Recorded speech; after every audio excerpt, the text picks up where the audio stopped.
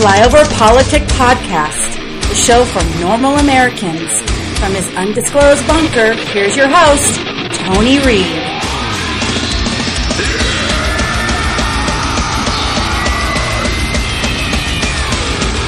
No one is born hating another person. Hating another person because of the color of their skin. Or their background. Or their religion.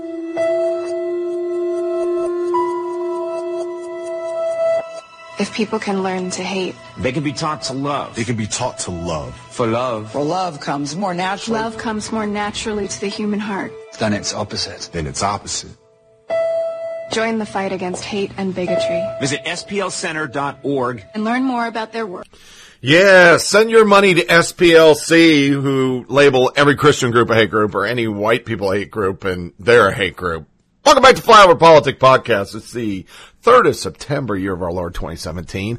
Going to do a short show today because it is a holiday weekend. We're going to do our normal intro, and then we're going to go straight into a section on the Antifa, which is more of a few articles, and I want you to hear 30 minutes of audio that I found from Antifa. It shows two things: un-American background, un-American goals, cool kid fad. That's how I'll sum it up. So, right off the bat, I want to make sure we understand that Charlie Hebdo did an article making fun of Texans. We're going to have two of them from the media. One instantly deleted by Politico. Another one that just came out yesterday. But in the case of these, I'm just going to read one tweet from conservatives. I want you to understand the difference between conservatives and liberals. Liberals, this would have been the end of days if this is about Chicago or something like that. This is what Michelle Catlin said. You know why I love this picture of Charlie Hebdo? Because nobody will murder them over it. That is why Western culture is superior to Islam. Don't have to worry about being murdered over such slander. And I think that sums up the difference in our world right now. You say something liberals don't like, you get punched in the face. You say something about conservatives, and conservatives go, you know what? It's called free speech. Look into it. Let's close the loop.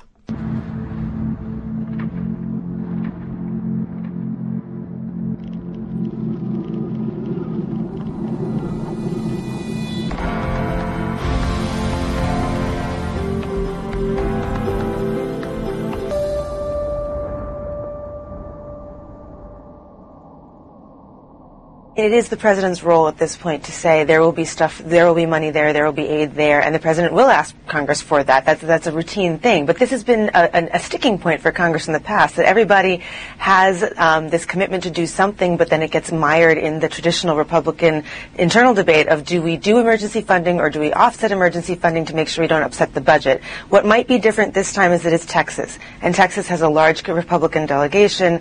Many of them have voted against doing emergency funding in the past, but may vote for it right now because it's in their backyard. It's always a little different when it's you, right? I mean, Cruz and Cornyn and Ryan were tough on the Sandy financing. Let's see how Cruz is now when it's his home state that he has to deliver for it. The vast majority of House and Senate Republicans, including most of the leaders from Texas, voted against the Sandy aid, arguing that it was filled with extraneous spending, which has been, I think, largely debunked, and demanding offsetting budget cuts for any new aid. Well, in the wake of a natural disaster like this, where the federal government is leading the effort, is Trump really going to stick to a promise to shut down the government? And then finally, I think it's worth pointing out, everyone is saying this is the storm of the century, the 500-year storm. 12 years ago was Katrina. We've had now 3 storms in 12 years that were as bad as this, and a lot of Democrats will be saying, climate change is actually, this is the kind of flooding you would predict based on the climate change model. So that's another debate for the weeks ahead that the two parties will certainly engage in. Absolutely. If you look at Houston in the last 15 years, it's one of the conversations that will happen. Why do we keep having the storm of the century? It's objectively clear that the president has not been focused only on Hurricane Harvey and the people who we now know have died in the storm. On Friday night, of course, we had the parting of Sheriff Sampaio. We had the transgender military brand coming up. We had, of course, Jeff Gorka quitting, and then he's been tweeting about he's been asking people to buy Sheriff Clark's book. He's been tweeting about Claire McCaskill and going to go visit Missouri. He's been doing all this other stuff where when people, including some of the people that I'm sure have voted for him, are now facing what we know is historic flooding in Houston. So I think it's in some ways we're seeing a president that cannot focus on a national disaster. And I should say I just was reporting in Galveston, Texas, and my story was focused on climate change and on the idea that middle class and poor people would be some of the first people hurt by climate change. And there's this idea that these storms, these hurricanes are getting worse and worse, scientists say, and that working class and poor people that voted for Donald Trump, that are excited about his presidency, that thought his presidency was going to improve their lives, that these are the same people can't afford to get in their car and drive 4 or 5 hours, or can't afford a hotel room to try to escape these floods. So that's how you find people that are stuck in their homes and are now possibly hurt by the storm. So I think what we're seeing is that people are really looking for a president that is focused on them, focused on their well-being. And we'll see in this press conference that's going to come whether or not he's going to change his tune and whether or not he's going to sound more. Hurricane Harvey, the president has been going around. I don't know if you've heard. He said this is the biggest disaster. Some are saying the biggest disaster of all time. I struggle with Donald Trump. Do you think he's proud of having it be like the biggest disaster? I genuinely don't know with him. I don't know if he's bragging about the scale of it. I don't know if this is something. What do you make of how he speaks about the hurricane? The way he speaks about everything. I mean, he sees everything in terms of ratings and crowd size, right? So for him, the accomplishment he sees in Harvey is that it's the biggest during the era of Donald Trump. Right. And so there's something really disturbing just about the way that he talks about it. He said something to the effect of, Harvey's a really nice name, but, the storm, not nice. Not nice. And no kidding, it's a hurricane. I don't think that he understands the human scale of misery. I don't think that he can connect with the sort of compassion that you normally have when you see a disaster like this. The biggest test yet for President Trump, certainly of a natural disaster of this making. He used a variety of adjectives today when he was in South Texas earlier this afternoon. He called it epic. He called it historic. He called the response terrific. So he is praising the local response here. This is what he had to say earlier this afternoon in Corpus Christi. You are special. We're here to take care. It's going well. And I want to thank you for coming out. We're going to get you back and operating immediately. Thank you, everybody. What a crowd. What a turnout. So, Brianna, at least that clip there and earlier remarks that he made almost sounded as though he was coming to a small campaign rally. And that, of course, is not what he is here in Texas for. He has had a variety of serious meetings with the governor of Texas. He'll be arriving here at the State Emergency Command Center behind me just within the next several minutes or so. He's also traveling with the two Republican senators, a few members of his cabinet also on board. But, Brianna, one thing I am struck by here, seeing all the stories of emotion, all the stories of loss, of devastation still unfolding. We do not know the extent of the damage here. Very little in terms of empathy from this president, very little in terms of emotion or talking directly to the people of Texas. He's been talking about the businesses, talking about the response and his crowd, but certainly this is a test, a new moment for this president. But how he'll ultimately be judged, Brianna, as every president is in a disaster like this, is not on today, is on the response and the recovery and how Texas rebuilds if they get federal funds, etc., months, perhaps even years from now. Brianna. That is right, and so many people in need as we look at these pictures. Jeff Zeleny is going to stand by for us as we do await President Trump going to this emergency operations center, and we hope to get more information about how things are going there in Texas. I want to go now to Houston, which is where more than 3,500 people have been rescued. Yeah, the media, it doesn't matter what he does. It just doesn't matter what he says. It doesn't matter what Melania wears. It is nothing but basically, we want to repeat Bush and blame the president and ruin him over this. Because Russia didn't work, and faithless electors didn't work, and everything doesn't work. And yes, he's not articulate, and yeah, I don't believe he feels anybody's... He's not Bill Clinton, folks. But of course, our media is always going to prepare everybody to the healer-in-chiefs of Clinton and Obama, who say the right words, but don't do the right actions. In this case, I think Trump's doing the right actions. I think over time it will be proven that he did.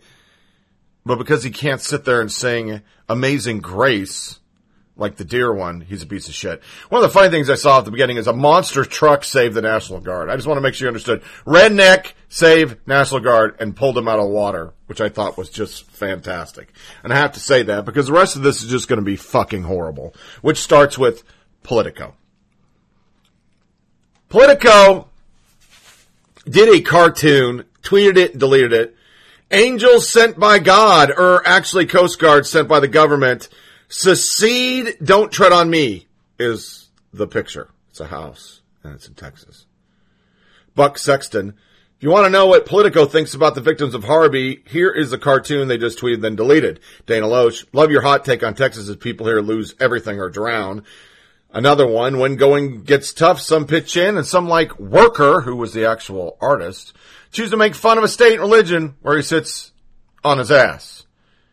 Hey, Politico, is this really how you see Texans? Kindly go screw yourself. Reagan Battalion, checked. It's ugly and disgusting, and you should be ashamed of yourself mocking people who lost everything. There are literally people getting rescued right now, drowning right now, floods, water rising right now. This is what you put out. But go ahead, be jerks. Yesterday, isn't Melania terrible for wearing stilettos to fly to Texas? Today, hold my beer. Yeah. Mm-hmm. So a Houston reporter got on it. She's a lib, folks. This is infuriating, and Politico and workers should be ashamed. People are still drowning and being plucked from their roofs. Harris County went to Hillary in 2016. Not that it matters at all now. And I want to stop in this Twitter tirade to get a moment of truth. Here's the problem with progressives. In their zeal to bash Christians, Southerners, whatever, or as we are right now, everybody's good fucking Confederate. Houston's a liberal town, you dickweeds. A liberal town. And the only people that want to secede right now is California. Their politicians have actually done frickin' bills to secede. So this worker dick goes, it's actually very pro-Coast Guard. It doesn't take away from the heroic private individuals also doing so many rescues. Shelby Webb, the liberal reporter, I know you're 1,000 miles away and it's fun and easy to think of Texans as crazy conservatives hell-bent on secession. He replies, everyone across the country is rooting for Texas. Great to see all the heroic rescues efforts by gov, military, and private individuals. She goes, but we're not, and we're suffering. Your cartoon is a slap in the face to a group of people who are still reeling for unimaginable tragedy. You could have drawn one highlighting the heroics, but you didn't. You chose to kick help us while they're down. Did you know 1 in 4 Harris County residents are foreign-born? Do you know Houston is a huge city and not a hick town? He replied, don't know what that has to do with it. Despite differences, I wish you well, and yes, I'm rooting for Texas, which I've visited many times. She continues, I'll pass it along to my co-workers at the Houston Chronicle, some of whom were saved from the roofs, as you so beautifully illustrated. And no, you didn't. You never been here. Then get your nose out of our business and stop capitalizing on human suffering. You're obviously not rooting for Texas. So they deleted it, but then they doubled down. Harvey triggers spike in hazardous chemicals release. The next day, a plant exploded because the coolers couldn't shut it down. I actually heard on the media, it's Trump's fault. Shelby Webb tweeted Politico again. Are y'all going to apologize for the god-awful cartoon you tweeted or no? Somebody summed it up. Defended and yet deleted. Yeah, that's what they did. But that's not enough, because Atlanta Journal-Constitution the next day, FEMA save us, on top of an anti-government militia building. Dana Loesch once again summed it up. Someone doesn't understand the voting demo in Houston, and it's also an insensitive jerk busy stereotyping instead of helping. And for that, all these cartoonists, because these aren't the only two, my friends, you're fucking assholes. Fuck you, asshole. You asshole. This is why we can't have nice things. You asshole! Are you just an asshole? Is that it? Fuck you, you asshole! You ever hear the saying, you run into an asshole in the morning, you ran into an asshole? You run into assholes all day, you're the asshole. Fuck you, asshole. You are such an asshole! dumb asshole. Asshole. Fucking asshole! Away from me, you asshole. He's an asshole. So while most of the media was blaming Trump, all the satire cartoonists were bashing Texans, there was a big push for abortion. Women's March, an important reminder for Labor Day. The fight for reproductive rights and the fight for workers' rights goes hand in hand.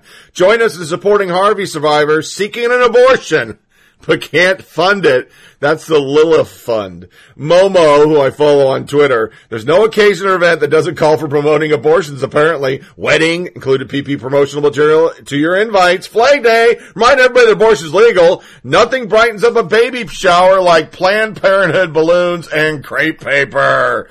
Simultaneously, NARAL, in the wake of Harvey, Texans seeking abortions face clinic closures, canceled appointments, and displacement. Lilith Fund has created a fund that helps people impacted by Harvey. Donate here so we can travel them to another state so they can kill their baby. You fucking people are sick, man. I'm telling you, if half this shit that's going down under Harvey happened over a liberal city, which, by the way, Houston is, it just happens to be in a red state, so somehow they get confused, you people would shit the bed Fred. You'd shit the bed Fred. You really would. So Matt Walsh hit the thing again. Woman cradle protected child, man carried and both protected. This is how it ought to be despite what your gender studies professor says. We're going to use Time as a positive source for Antifa. But this is an article they actually did. How the internet responded to that sexist Hurricane Harvey tweet. They called Matt Walsh's sexist. This is what people replied. I'm not going to read their fucking article. Can we not just appreciate a kind gesture from a gentleman without making it a gender issue? So let me say a man is hurt. Should I not protect him and carry him to safety because he's not how it ought to be? Amber Alexander. Or should we just tell these women to stop saving the world? And they showed women protesting, which I don't know how they're saving the world, and a couple firefighters. It goes on, and they basically are pissed off because a guy wrote this.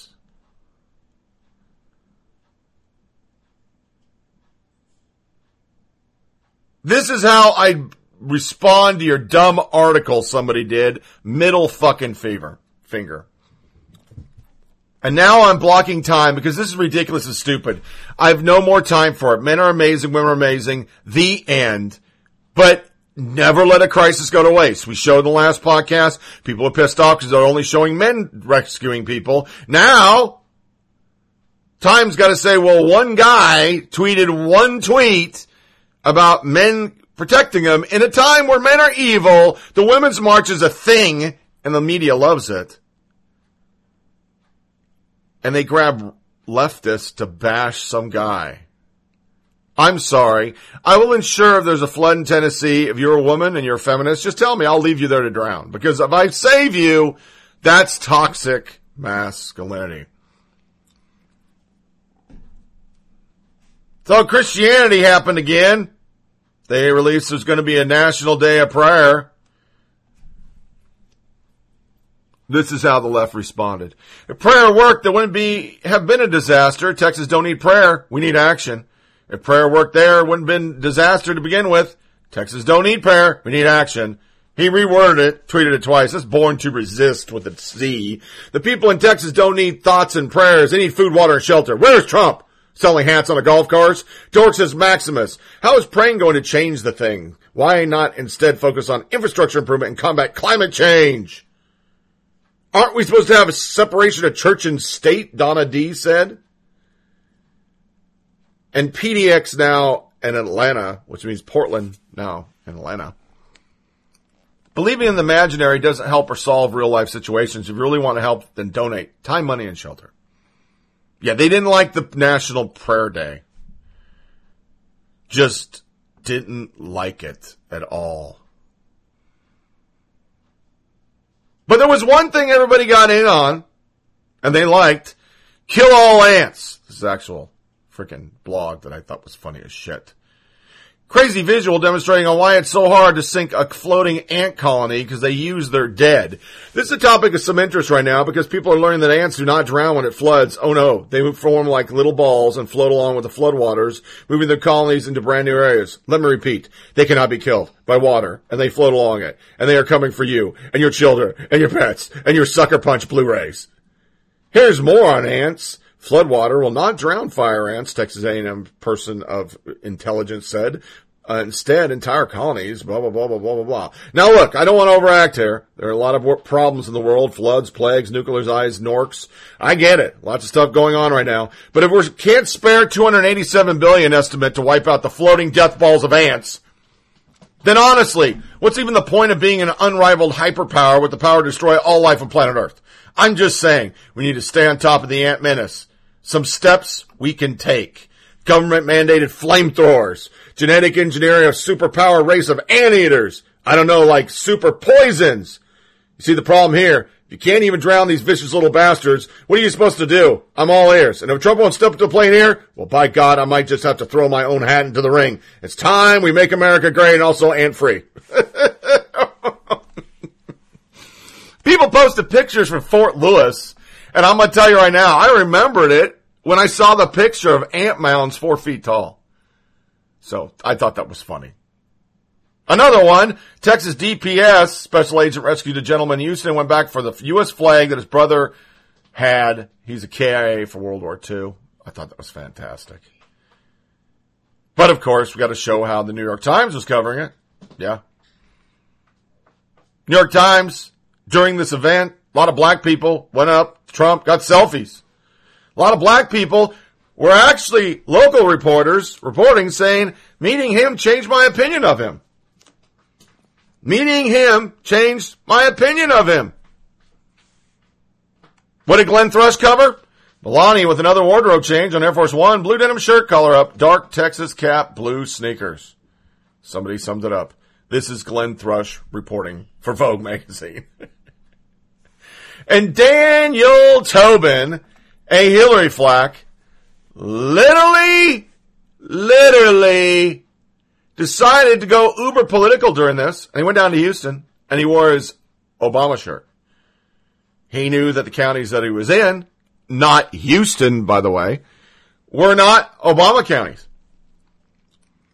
He then tweeted interesting findings from my Obama shirt and then went on to, basically regale how people treated him normal and nobody gave him shit. And he was surprised by that. Neon Taser summed it up. Spoiler alert, people were polite, bemused, and that's about it. Somebody very smartly said, as an experiment, wear a Trump t-shirt in Berkeley. Tweet us those results, my friend, and you will see a totally different thing. But our last ugly, to get off Harvey, the Katy High School tweeted a picture of National Guard soldiers sleeping in a hallway.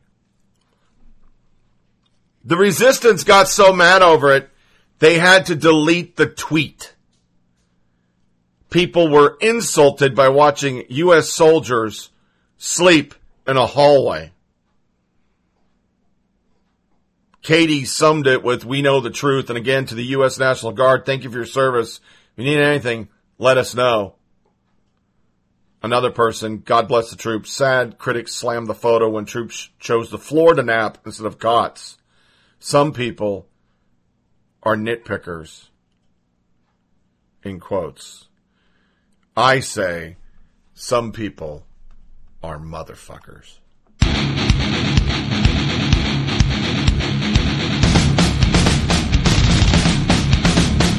Come you college motherfuckers think y'all run everything. Motherfucker. What? Motherfucker. You owe me some money, motherfucker. What you motherfuckers talking about? Motherfucker, I eat everything. I eat the pussy, I eat the butt, I eat every motherfucking thing. Motherfucker, I'll chew his ass up, motherfucker. Smart motherfucker. English, motherfucker. Motherfucker. We're not gonna store the motherfucker. I'm on the motherfucker. I'm a mushroom cloud laying motherfucker. Yippee-ki-yay, motherfucker. Yippee-ki-yay, motherfucker. Yippee-ki-yay, motherfucker. Yippee-ki-yay, motherfucker!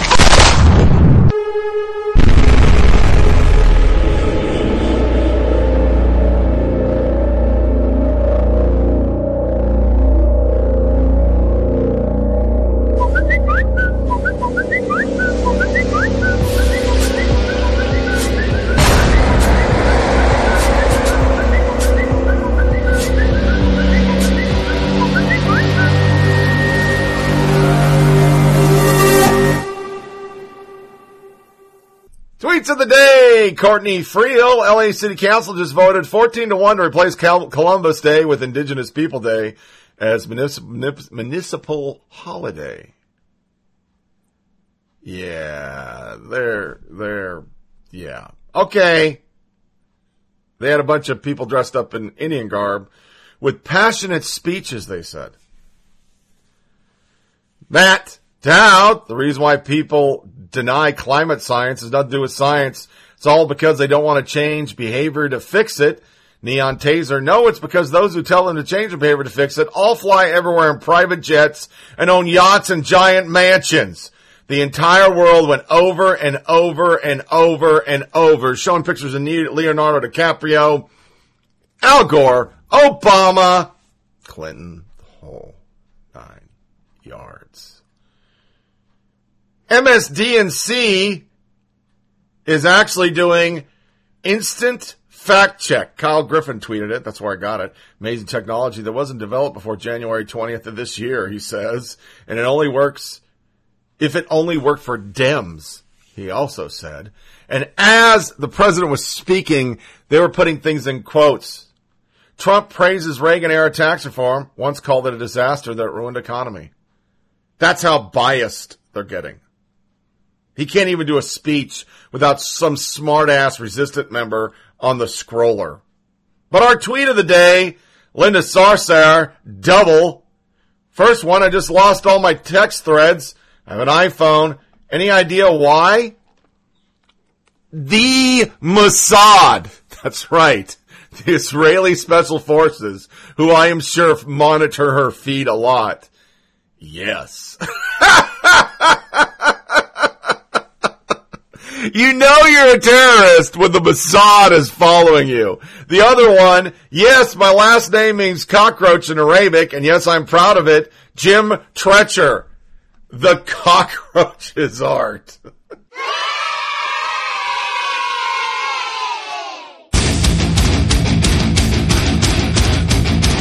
Hate tweet of the day!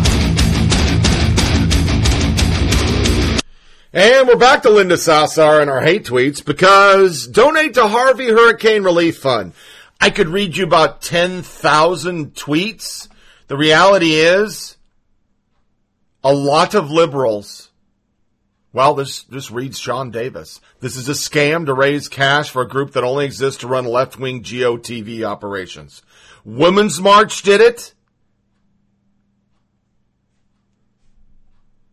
They said, give this for black, Latinx, and other communities safe from hurricane. They're all taking that angle. Don't donate to the Red Cross. Don't donate to anything else other than these. The problem is the political PACs. Chad Felix, every organization in Houston is helping everyone, and no one there cares about this nonsense. Stop creating divisiveness. Jim Hansen, bravo for dividing disaster relief along color lines, you sad haters. Erica Davidson, Sarsour set up a hurricane relief fund that actually donates to lobbying and grassroots organizations, not relief. She's despicable. Her reply, alt-right must have sent out an email blast. My mentions are on steroids today. David Burge, who could possibly object to trawling for political donations in the name of hurricane relief? Yeah. But that's how they were. Slate. Houston doesn't showcase America at its best. Disaster science has repeatedly punctured the myth perpetuated by Hollywood and the media that cataclysm awaits our worsening selves. Rather, disruptive events loosen our morals just enough to permit new kinds of compassion. Findings put a frame around the cooperative society that has lately emerged in Houston. It's a beautiful anomaly, a liquid note of silver momentarily liberated from its sheath of rust. Yeah. Yeah. Mm-hmm. When Trump went down there, do you think the resistance took a break, maybe? Oh, no. Texas Young Dems, currently about 70 protesters and 5 Trump supporters outside the Austin DPS office. Ready to Resist is helping those in need, because that's their thing, ready to resist. The thing about being progressive is we can be multifaceted and intersectional in our policy and actions. We can help others and call out bad policy. People pretty much summed it up. This is just lower than pathetic. Yeah. Yeah. Yeah. Unfucking believable. No breaks. Just keep up the hate. Planned Parenthood, fill in the blank. The person I'm going out with can never blank. Tell us your dating deal breakers. It's summed up by Quotron. This is not going to go how you thought it would. Here's the replies for the blank. Supporting Planned Parenthood by Momo. Maggie Kidd, donate to Planned Parenthood. Support the killing of unborn human beings, Gingerlicious said. Support an organization founded upon and currently practicing the racist practice of genetics. James Sieberman, dismember, poison, stab, or otherwise kill our theoretical future children at one of your clinics. And it went on and on. I couldn't find anything that said that they're not pro-choice. Couldn't find that. And I just think that's fun. Major hate goes to lefties attacking reporters, say to reporter getting crushed by the Antifa. Yes. Al Letson. I wasn't there to save anyone. I was there to cover the protest, which was largely peaceful. I'm no saint, savior, or some great peacemaker. I'm just a man. Wasn't taking sides, by the way, the protest. I'm a journalist. Yeah, a real journalist. The last thing I wanted was the part of the story to be about me. But of all things, I am human first. I didn't know who the man was. I didn't care. He was in trouble and I reacted. I'm not making a political statement about who did what and why. I just acted when I saw someone in need. That's it. If you have a problem with that, that's your issue, not mine. If saving someone who's a white supremacist makes me less of a black man for you, that's your problem, not mine. I know who I am, what I stand for. I'm not perfect. I'm just a man trying to navigate the world as I found it. That's what he said. He's black. Yeah, he got attacked for it. Yeah. Some Antifa fuck said something. Can't believe CNN would air blatantly racist footage of someone who's literally a Nazi. Good thing Seville to D.C. is on their way to stop him. Mark Ruffalo, the Hulk, and company are doing a march to stop Trump. Here, as I found in a hate tweet, is what they want. Drop all charges against Veronica Fitzhugh, a criminal. Drop all charges against 22 people arrested protesting KKK on July 8th, criminals. Initiate immediate development of affordable housing for extremely low-income people and fulfill the positive vision of resident-directed redevelopment that nobody's ever heard of. Apologize for publicly for police negligence to the family of all the people that were ever killed by a cop. Cease the targeting of black families by social services, send children to foster care. End militarized police units like Jade. They don't want us to fight drugs. They just want them all to have drugs. Stop discriminatory stop and frisk. It's already stopped, you idiots. End money bail. Remove all Confederate monuments. Mike Singer must resign because there is blood on your hands. That's what they're going for. What the fuck over. To our hypocrisy. Washington Post. Perspective. College football gives conservatives their own safe space on campus. Okay. Yeah, they actually had a full article on that. Brianna Wu. Hey, New York Times. You're disciplining, firing the editor that approved dead naming somebody an egregious breach of ethics, right? And who the somebody was is Bradley Manning. They said the word Bradley Manning when they were talking about who he was and his background. The rest of the article said Chelsea, but that politician is upset they even said Bradley. So I guess you're supposed to go back in history and remove the name. Okay. Katie Pavlik with the huge hypocrisy of the week. Confirmed Comey decided he wasn't going to refer Hillary for prosecution long before FBI investigation was over. I'm not even surprised by this. The conservative talk shows, the world was losing it over this. Come on, folks. It was obvious all along. They couldn't do anything because if they inferred charges on Hillary, guess who they had to infer charges on? The dear one who got over 100 emails from Clinton.org. So I'm not even getting into that. I'm not. I'm just going to let it go. It's a fact. That was a rigged case. You and I in jail. I covered it on the show. Soldiers go to jail. Dude during this took pictures of a sub, went to fucking jail. Washington Post again, perspective. Here's why it's not sexist to criticize Melania Trump for running to a disaster zone in heels. Yeah. 2 memes came out of this.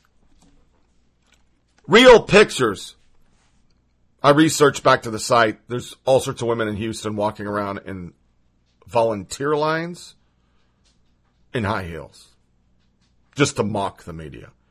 But I have to say, for the record, and why it makes our hypocrisy, let a conservative politician, let a conservative reporter literally dog a Democrat woman in high heels ever, and you're a fucking sexist. Another meme that was all over the place. This is Houston. Want to know what this line is? Food, water, housing? Nope. Volunteers. I searched the origin of that. It's real. It was a mile long. There's boats lined up all over the fucking place. It's just amazing.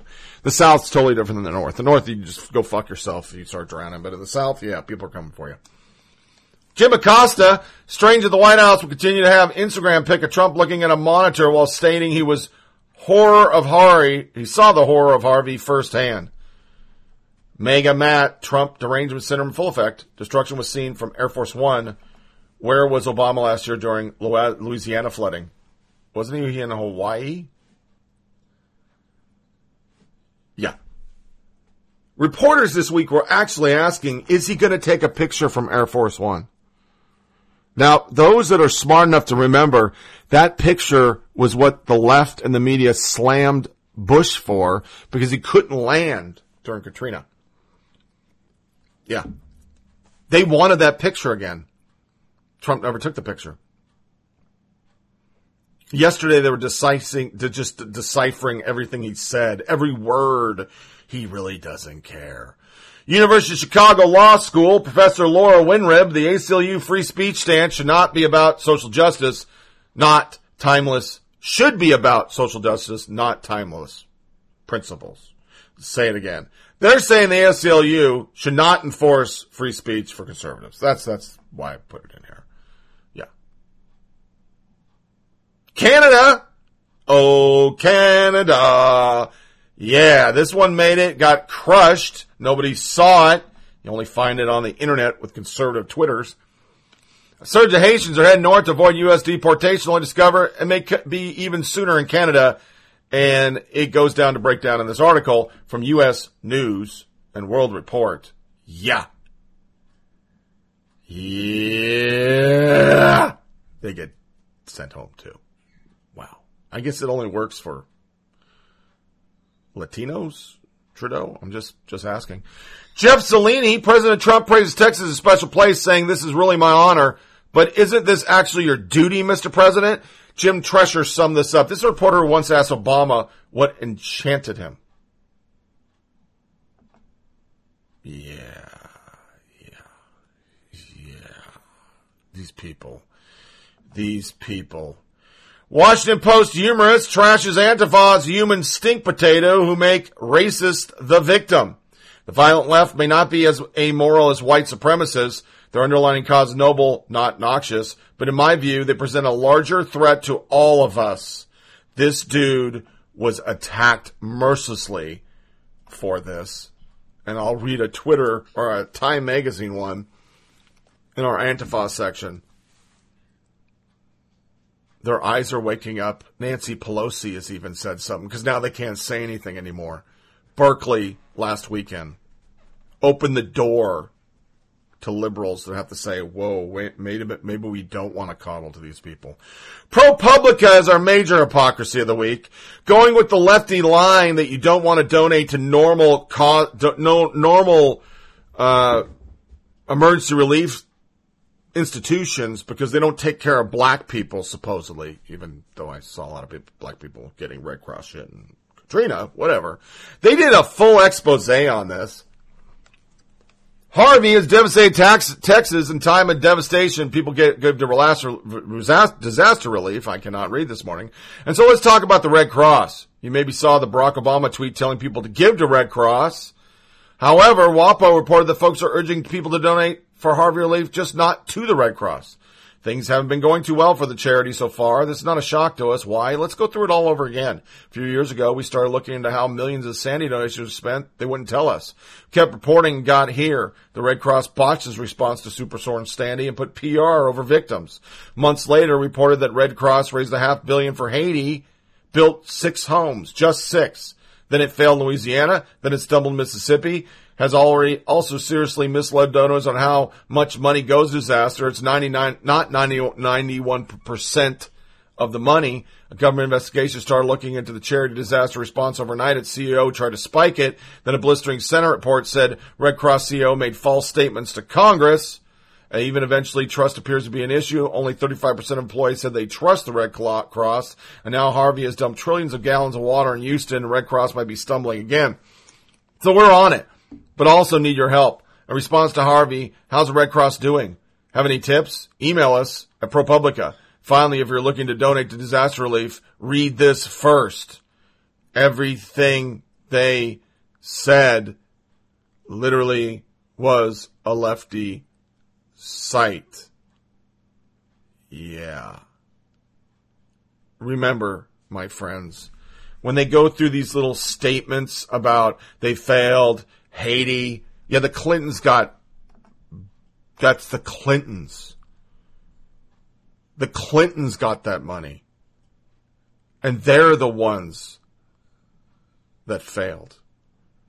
But you see, ProPublica, a uber alt-left news source, they're going to blame the Red Cross. Only idiots think the Red Cross is fucked up. To our stats, AP, New York Times have ignored Wasserman Schultz's damn IT scandal for over a month. They've not reported anything. But Phil Kerpen's out there. Here's some facts, boys and girls. Democrat Senator Bob Menendez lived his lifestyle on bribes funded by $105 million Medicare fraud scheme. Melgen steals from Medicare, bribes Melendez with lavish resorts, private jets, etc. Menendez tries to kill Medicare fraud investigation. We're just friends, Menendez says. You, American taxpayers, were footing the bill. They stole your money from Medicare. Melgen has already been convicted of Medicare fraud. Ask your senator if Menendez should resign. If convicted, believe it or not, Dems are floating letting him stay.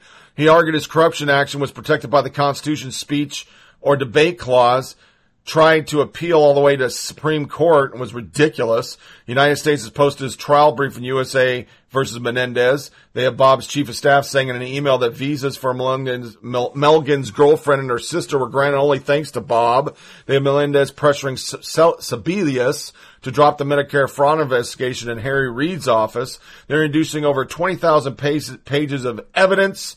Pretty good beatdown of Bob's political revenge conspiracy theory PR spin. This, and Kerpen is the only one I know that's on this story daily. It's a national disgrace, another reporter said. Another one, MSM, to bury the story, wondering if they'll drop charges back based on lack of public interest. Amy Baton from WAPO even tweeted this. The fact that U.S. Senator bribery trial is not even a top 5 story in the news cycle tells you just how crazy this year has been.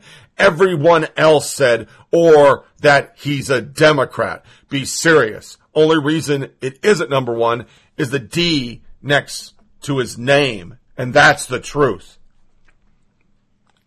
Remember, Mayor of New Orleans, Nagin. Major crimes. They never said Democrat when they reported it. He went to jail. Trump donated $1 million, even asked the media where she sent the $1 million. You haven't heard it a whole lot. It got buried. It just got buried. They don't give a fuck. They just don't care. People were saying it wasn't enough. We live in stupid times. To a music break in our only segment today, Antifa. Gonna hear an intro when it come out of the music break. We're going to cover a couple things. And then we're going to close this bad boy up. On a Korean K-pop, I don't know, phase? I don't know. This is called Priston. I think this song is catchy as shit. If they were speaking English, it would be number one in America. I'd even buy the shit. And I hate pop music.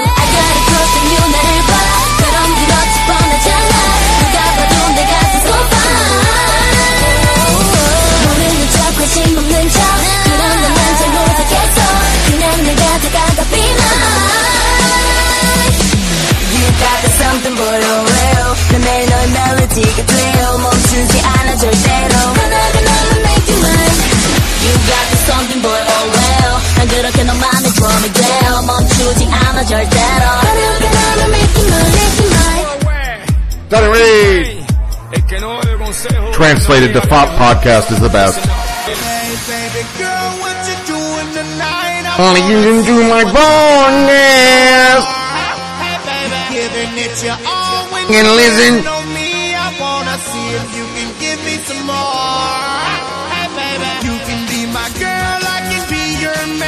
Honey, you can do my bonus! Wing and listen. Wing and listen. Wing and listen. Poking at the media bubble, one podcast at a time. Here's Tony Reed.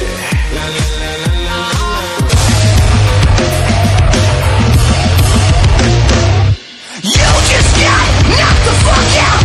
The punishment fits the crime. Keep your head held high. You'll find out why that this racist. It's going down, and you're invited for what they selling.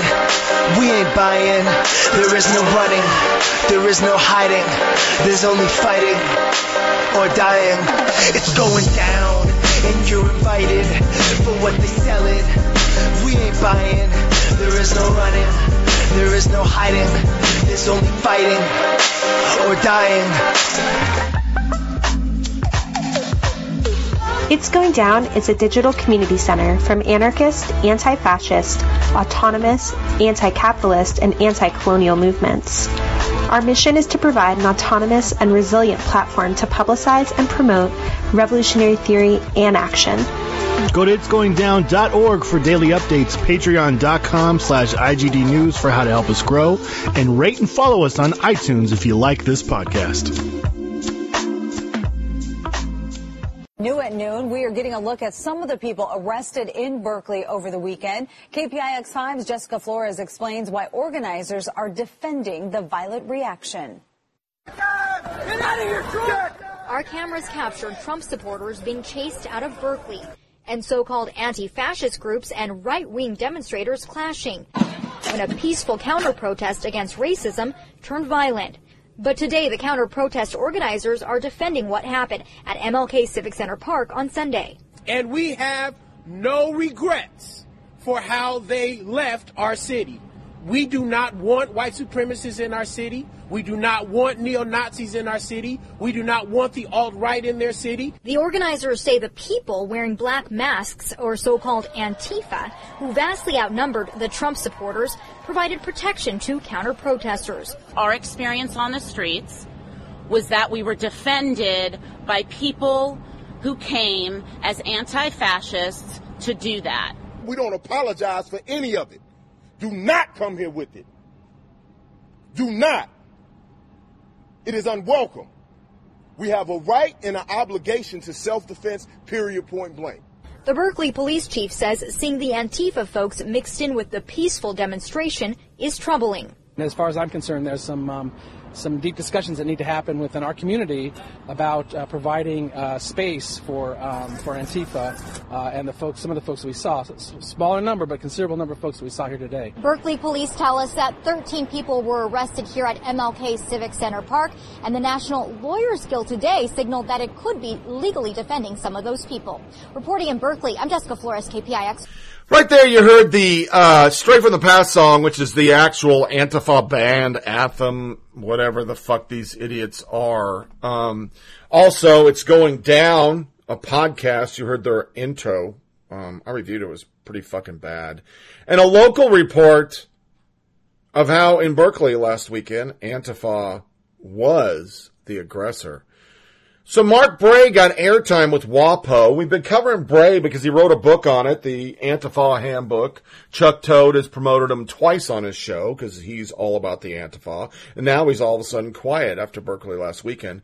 This is what was in it. I've kind of gleaned it down. Who are the Antifa? President Trump equated them with white supremacists. Here's why he's wrong. Mark Bray is a historian, blah, blah, blah, dick face. The vast majority of anti-fascist organizations is nonviolent, but their willingness to physically defend themselves and others from white supremacist violence and preemptively shut down fascist organizing efforts before they turn deadly distinguishes them from liberal anti-racist. Anti-fascists argue that after the horrors of the chattel slavery and the Holocaust, physical violence against white supremacists is both ethically justifiable and strategically effective. We should not, they argue, abstractly assess the ethical status of violence in the absence of the values and context behind it. Instead, they put forth an ethically consistent, historical informed argument for fighting Nazis before it's too late. As Cornel West explains, after surviving neo-Nazi attacks in Charlottesville, if it hadn't been for the anti-fascists protecting us from their neo-fascists, we would have been crushed like cockroaches. Years before the alt-right even had a name, anti-fascists were spending thankless hours scouring seedy message boards and researching clandestine neo-Nazi gatherings. They were tracking those who planted the seeds of death that we all witnessed in Charlottesville. One guy. Okay. Agree or disagree with the methods, the Antifa, who devote themselves in combating racism, are in no way equivalent to alt-right trolls who joke about gas chambers. Behind the mask, Antifa are nurses, teachers, neighbors, and relatives of all race and genders who do not hesitate to put themselves on the line to shut down fascism by any means necessary. It should not have taken the murder of Heather Heyer for so many of us, especially white people, to take seriously the threat of white power that has plagued communities of color for generations. The history of anti-fascists demands that we take seriously the violence of white supremacists. The days of just ignoring them are over. So this guy is such a cheerleader for them. Dartmouth Antifa expert ensnared in controversy. The faculty literally wrote a letter saying he's a douche nozzle. A douche log. Hansen released a statement last Monday saying Bray's comments in support of violent protests do not represent the views of the school. But members of 100 faculty have pushed back and said, you need to retract that. They're sticking to it. They're just sticking to their statement because what they're doing literally is horrible. Hanlon's webpage, it says that recent statements made by Bray supporting violent protests do not represent the views of Dartmouth. As an institution, we condemn anything but civil discourse and the exchange of opinions and ideas. Embraces free speech and open inquiry in all matters, and all on our campus enjoy the freedom to speak, write, listen, and debate in pursuit of better learning and understanding. However, the endorsement of violence in any form is contrary to the college's value. During the 30s and 40s, Bray said there was no public opinion to being leveraged by nonviolent resistance. If you get fascists to be powerful enough in government, they're simply not going to listen to the kind of public opinion that nonviolence could generate. That's the argument for resistance to Nazis. It's a privileged position to be able to say that you never have to defend yourself from these kind of monsters. So from his thing, we've already heard, he outright is part of them. He's further said they have no allegiance to liberal democracy, an Antifa expert explains. He knows this. This didn't get on Meet the Press. Antifa is not a monolithic organization, nor does it have anything like a hierarchy. It's an umbrella group that shares a number of causes, the most important which is resisting white nationalist movements. Adherents are mostly socialists, anarchists, and communists. They want to reject turning to the police or the state to halt the advance of white supremacy. Instead, they advocate popular opposition to fascism, as we witnessed in Charlottesville.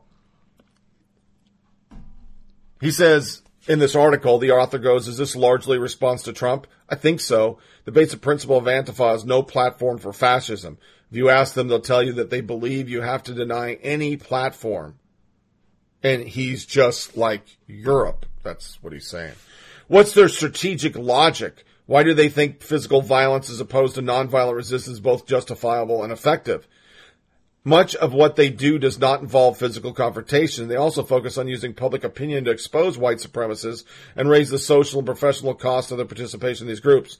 They want to see these people fired from their jobs, denounced by their families, marginalized by their communities. But yes, part of what they do is physical. They view self-defense as necessary in terms of defending communities against white supremacists. They also see this as a preventative action. They think that this is all going to turn into Nazi Germany, he goes on to say. You say as one of the principles of Antifa is no platform for fascists. How do they define fascism? Yeah. Anti-fascist groups don't only organize against textbook fascists. There is, first of all, a lot of debate about what constitutes fascism, and it's a legitimate question to ask, where does one draw the line, and how does one see this kind of organizing? Of course, there's no central command. There's no Antifa board of directors telling people what they need to do. But I suppose the question you're raising has to do with the slippery slope argument, which is that if you start calling everyone a fascist and depriving them of a platform, where does it end? One of the arguments I make in the book is that while analytically that's a conversation worth having, I don't know of any empirical examples of anti-fascists successfully stopping a neo-Nazi group and then moving on to other groups that are not racist, but merely to the right. What tends to happen is they disband once they've successfully marginalized and eliminated the local right-wing extremist threat, and then return to what they normally do, organizing unions, doing environmental activism. They have no allegiance to liberal democracy, which they believe has failed the marginalized communities they're defending. So basically he has no answer. They just do what they do. Anything that is not them is fascist. So then the big question was in this article, what does Antifa actually want? For the most part, these are pan-leftist groups composed of leftists of different stripes. They all seem to have different views of what they think the ideal social order should be. Some of them are Marxist, Leninist, Social Democrats are anarchists. but they cohere around a response to what they perceive a threat. As said before, anti-fascists don't have any allegiance to liberalism, so that's not the question that they are focused on. The question is also how much of the threat do they think white supremacists or neo-Nazi pose, both in literal or immediate sense, but also in terms of ability to influence broader discourse or even a Trump administration. He then goes on for a full paragraph saying nothing, because he doesn't want to answer the question. He doesn't want to get out in the press and ruin the cause of Antifa, of what they want. So I did some researching and came across a lot of audio that piqued my curiosity. One was a Gavin McGinnis interview with these people called Boston Antifa. This is pretty pathetic shit, but I'm going to play this interview, and I found these knucklefucks in their YouTube manifesto. The dude wears a chick V-neck shirt, and the girl, he holds a bat also, and this chick who shows her tits most of the time seems a lot more involved than do it. So really what I got from this is that, this guy just wants to be with this girl so he can play with her tits, but whatever. Basically what I am going to play for you, it's going to outline cops are bad. Matt Rushmore needs to go back to the Indians, basically. They even spoke about faux rock coverage shit. These people are not very intelligent. ISIS blaming is bad. No shit, he says it.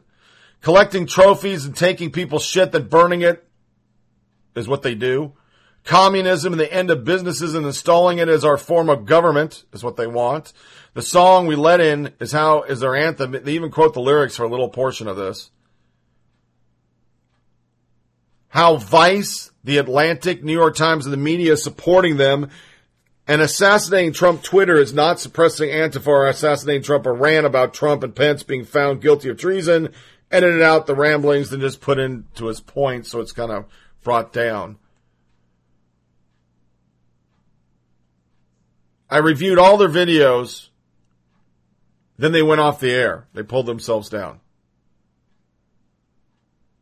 And then I found a bunch of stuff saying these guys weren't real, but they had 150,000 followers, and they were talking about what they were going to do for the Boston free speech rally counter-protest. It's a long soundbite.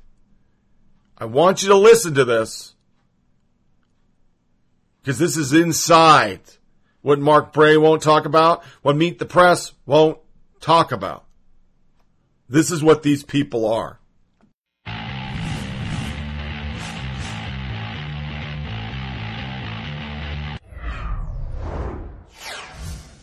Hey, Boston Antifa, you there? Yeah, hello. How's it going, eh? Oh, it's pretty good. We just wanted to come on here to, try to suppress any kind of normative fascism that may be on your show or any of your friends' shows. And so we're glad to be here. Well, what is normative fascism? Well, Quinn has something to say about that. Well, until recently, until Trump led a movement which swept the low IQs of the nation, Nazis and fascists were too afraid to leave their homes. But now they have become emboldened and fascism has become normalized. So what we do is we go to their rallies and we shut them down. Oh, okay. I've seen that. I saw Yvette Filarka beating up people with her little Filipina fists. I don't understand, though, this need for you people to use violence to shut down a conversation. If it's so offensive, couldn't you just refute it? See, we can't even allow fascists to have a platform because they spread and incite hatred with their voice, and we can't have that. But say someone wanted to do a talk on why pedophilia is cool. I feel like I would love to be part of that talk and just shoot them down. It would be such an easy thing to refute.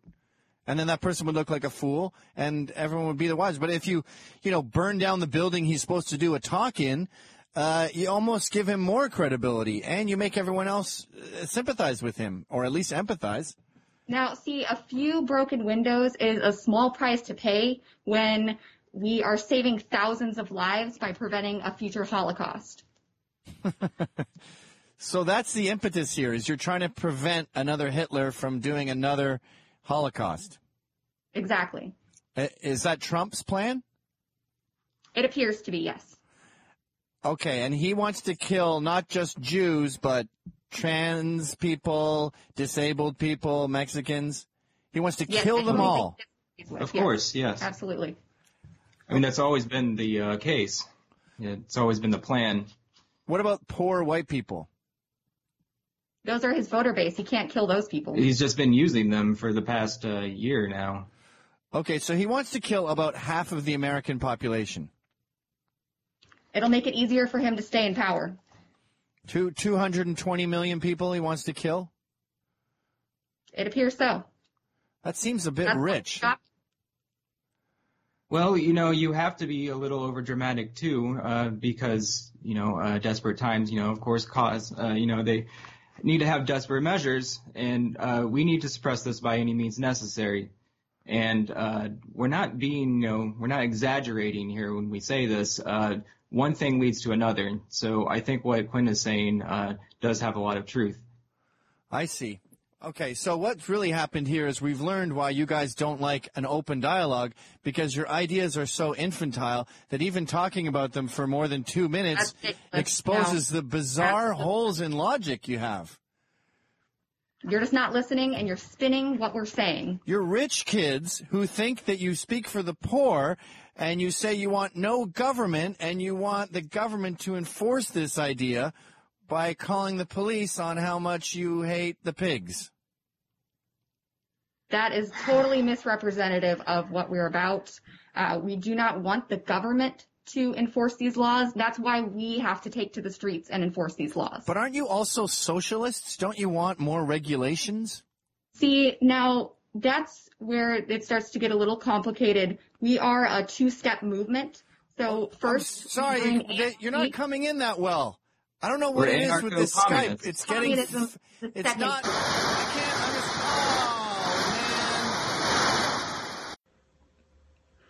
No platform for fascists this Saturday in Boston. Fight back. His comrades, it is slaves of the American way. It is Dustin 28, spokesperson for Boston Antifa, and we smash fash. So comrades, you've noticed, of course, the different attacks and assaults in our communities that have been put on by the fascist Trump supporters, neo-Nazis, and Proud Boys. Different groups coming together to assault marginalized people all over the country. You've seen it in Berkeley many times now, you've seen it in the South, and soon it's coming here to Boston. I would like to have this video be sort of a group experience. Whenever there is one of these free speech rallies coming to your town. This is often how they've been doing things because they know that they can get more of the support of the community by pretending to defend the Constitution.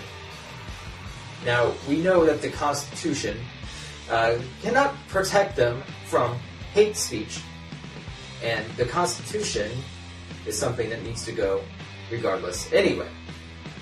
So I'd like to show a few clips from previous maneuvers and attacks that the Trump supporters have given us.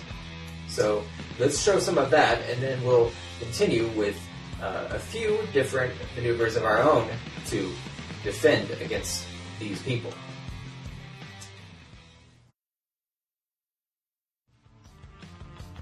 So comrades, you've seen it with your own eyes. What can we do to more effectively protect our communities against this wave of Nazism? Antifa chapters all over the country, we are the last line of defense against these people. Fascists are not welcome in our communities.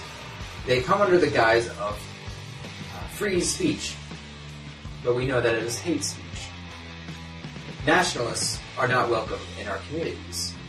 They wave their American flags, and they seek this pandering support from the community. But the community, of course, has lost its faith in the system and the nation. Trump supporters are not welcome in our community. They are the sole responsibility for what the world is facing now and what it will face in the future, which is far worse what we have seen in just a few months. Although it is pretty bad, I think we can all agree. So we have to do more. We need to band together and stay together. We need to fight back.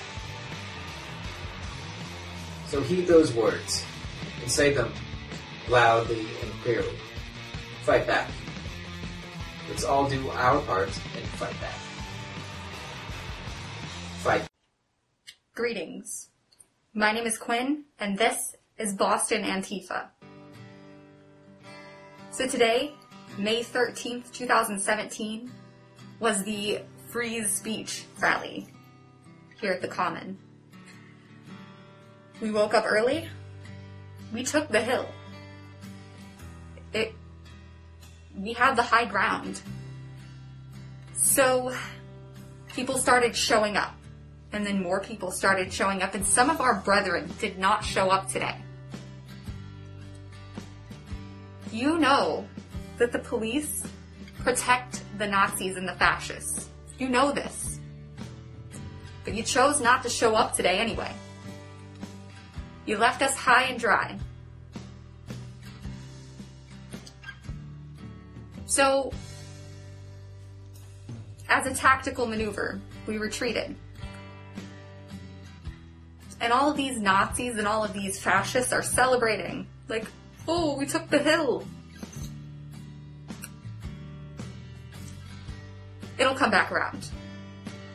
So, I don't know. Just right now, in Boston, it doesn't really seem safe for the revolutionaries. Things are getting dangerous. So we really must learn tactical maneuvers, learn how to fight back. Because when they come at us, they're going to think that we don't know how to fight. And this gives us the upper hand.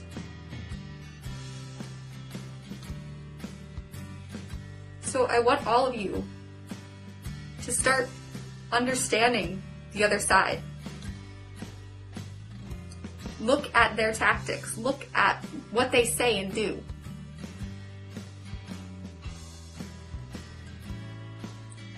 It'll be okay. We won't let them win. We must protect our cities from fascism by any means necessary. So, be safe and fight back. It was on mute the whole time. Nobody... That's it. So I don't know what just went on, but can you guys hear us now? Because... Greetings, comrades. Thanks for letting us know that there was no sound. It only took at least 5 minutes. Yeah, really nice. So anyway, we were talking about the free speech rally and Marty Walsh and how he said that he was going to stop it, and guess what? Tomorrow, it's still happening, and he gave a permit out, and I don't know, I mean, he was with her, but he's apparently not with us, right? Sounds about right. So, this rally is supposed to have 100 people show up to it tomorrow. I don't think so. Although I did hear that thousands were planning on showing up in protest, which is great. That's going to be awesome. I mean, it's really going to be a victory for Antifa. Yeah, we're expecting absolutely nobody to show up. We heard that Gavin McGuinness, he's not showing up, and that's cool. You know, we didn't expect, he's saying it's a trap. It is a trap because, as you can see, the majority of the country is now against Trump. What is his approval rating now? Is it like It's 5? Gotta be. Is it gotta the be people like in this that, chat, probably? How many do we got? 113. Yeah, that's about right. Yeah. So. Look at them. They're so pissed off. Yeah, Why does everybody hate us? They just don't like to lose. Yeah, lowest since he won the election. That's right, Danny. This is, and do you think it's going to go anywhere up at all? He's had 6 months. Right. Actually, no, he's like, what is it? It's like 8 now? It's been since January. God, it seems like it's forever. He only has like 2 years tops, so it doesn't really matter. Bannon's out today. How about that? Huh? That's awesome. You guys are just on a sinking ship it's also burning. I think it's going to sink before, you're able to save it. Right. And the water's not going to help. It's nothing. Your ship's fucked. What has he done to personally affect me? What do you mean? All of my marginalized friends have been completely marginalized, and you're trying to tell me that he's done nothing. Let's see, the transgenders, he's, They're not even allowed to fight for this country? Yeah. How about that? Tell that chick to take... I knew this was going to happen. I knew that you guys were going to continue to do this, and, there's a lot more important things going on tomorrow. Everyone is finding out. Finding boobs, you virgins. Yeah, they're losers. It doesn't really matter. Yeah. It doesn't affect me. Girl on the screen, huh? Girl on the internet. How is that possible? That's a fan. Those aren't air vents. I guess that's not important either, is it? We should talk about the rally a little bit. We discussed Bannon being out. Yeah. Do you have any more, things you'd like to say about Bannon before we move on? He's just a white supremacist. I mean, it's obvious. So he worked for Breitbart. They welcomed him back with open arms. So he's back in the loving arms of the stupid right-wing, disgusting organization that spreads lies. Yeah, I didn't even know a corpse could be employed by Trump, but apparently he's figured out. The guy's so gross. Have you guys even looked at him since this happened? It's kind of like, it just gets worse and worse. He is a white supremacist. He is. That's right, Wayne. He is a white supremacist. That's one thing I'd like to talk about before we move on. White supremacist. Mm-hmm. Say it right. Don't say white supremacist. You sound like an idiot. Yeah, I don't know if it's just like the baby boomers saying it, or it seems like a lot of your people on your side can't even say white supremacist. And it's funny because that's exactly who you are. Well, see, the problem is many of them went to schools in right-wing states, notoriously dumber states, so you can't really blame them. So, these people, at least I see some of our comrades on. Are you guys all pumped up for the rally tomorrow? Who's going? Let's see. Say something that rhymes with orange. What rhymes with orange?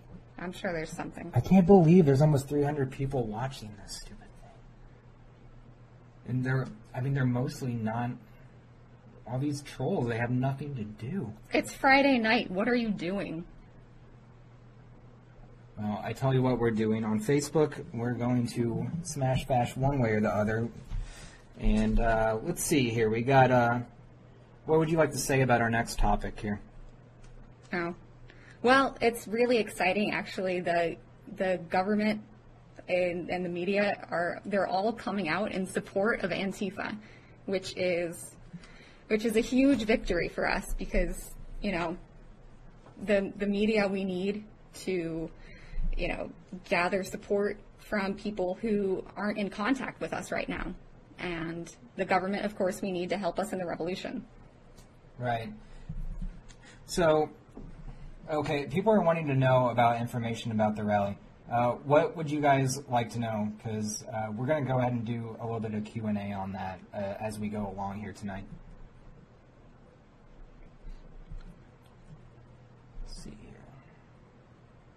Oh, I think the media does support us. In the past... Why don't you open up CNN's website and take a look right now? Right.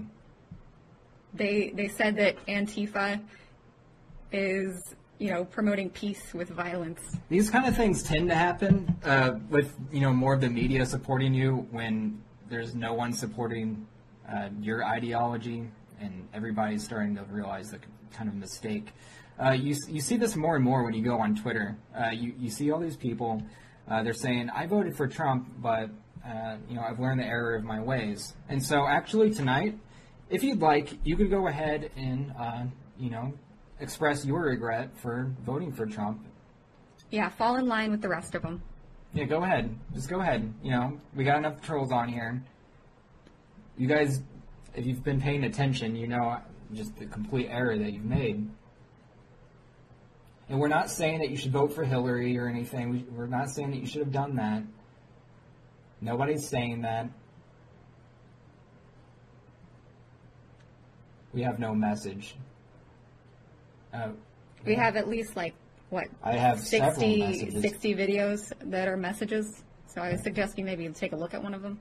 You regret that you could not vote for him twice. Well, that's a good joke. That's funny because there's plenty of evidence with people voting for Trump twice. Actually, some woman got arrested for that. So you could have done it, but you would have been arrested like that lady did. I think she voted for him 5 times. Yeah.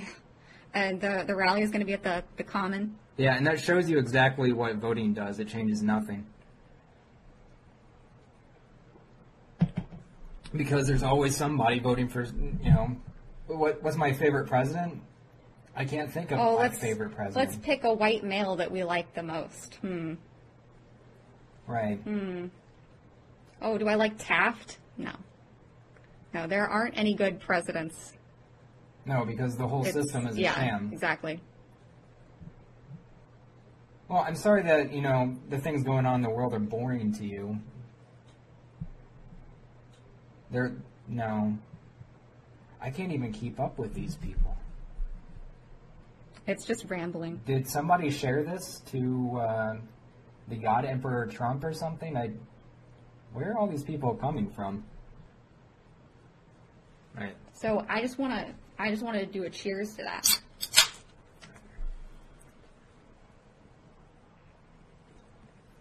Adding to the monument thing, I think a lot of if there is a way that we could deface Mount Rushmore or perhaps, restore it to what it was, I don't know. That's kind of it's not exactly here, but it's something that we could work towards. Trying to restore Mount Rushmore, do you think that'd be possible for us to do that? Restore it to its original facing? Yeah, just, restore it. I don't know if there's some kind of material that...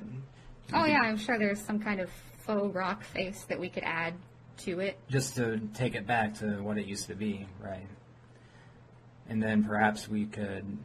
Well, also, I had another idea. Just like Crazy Horse, we could change it.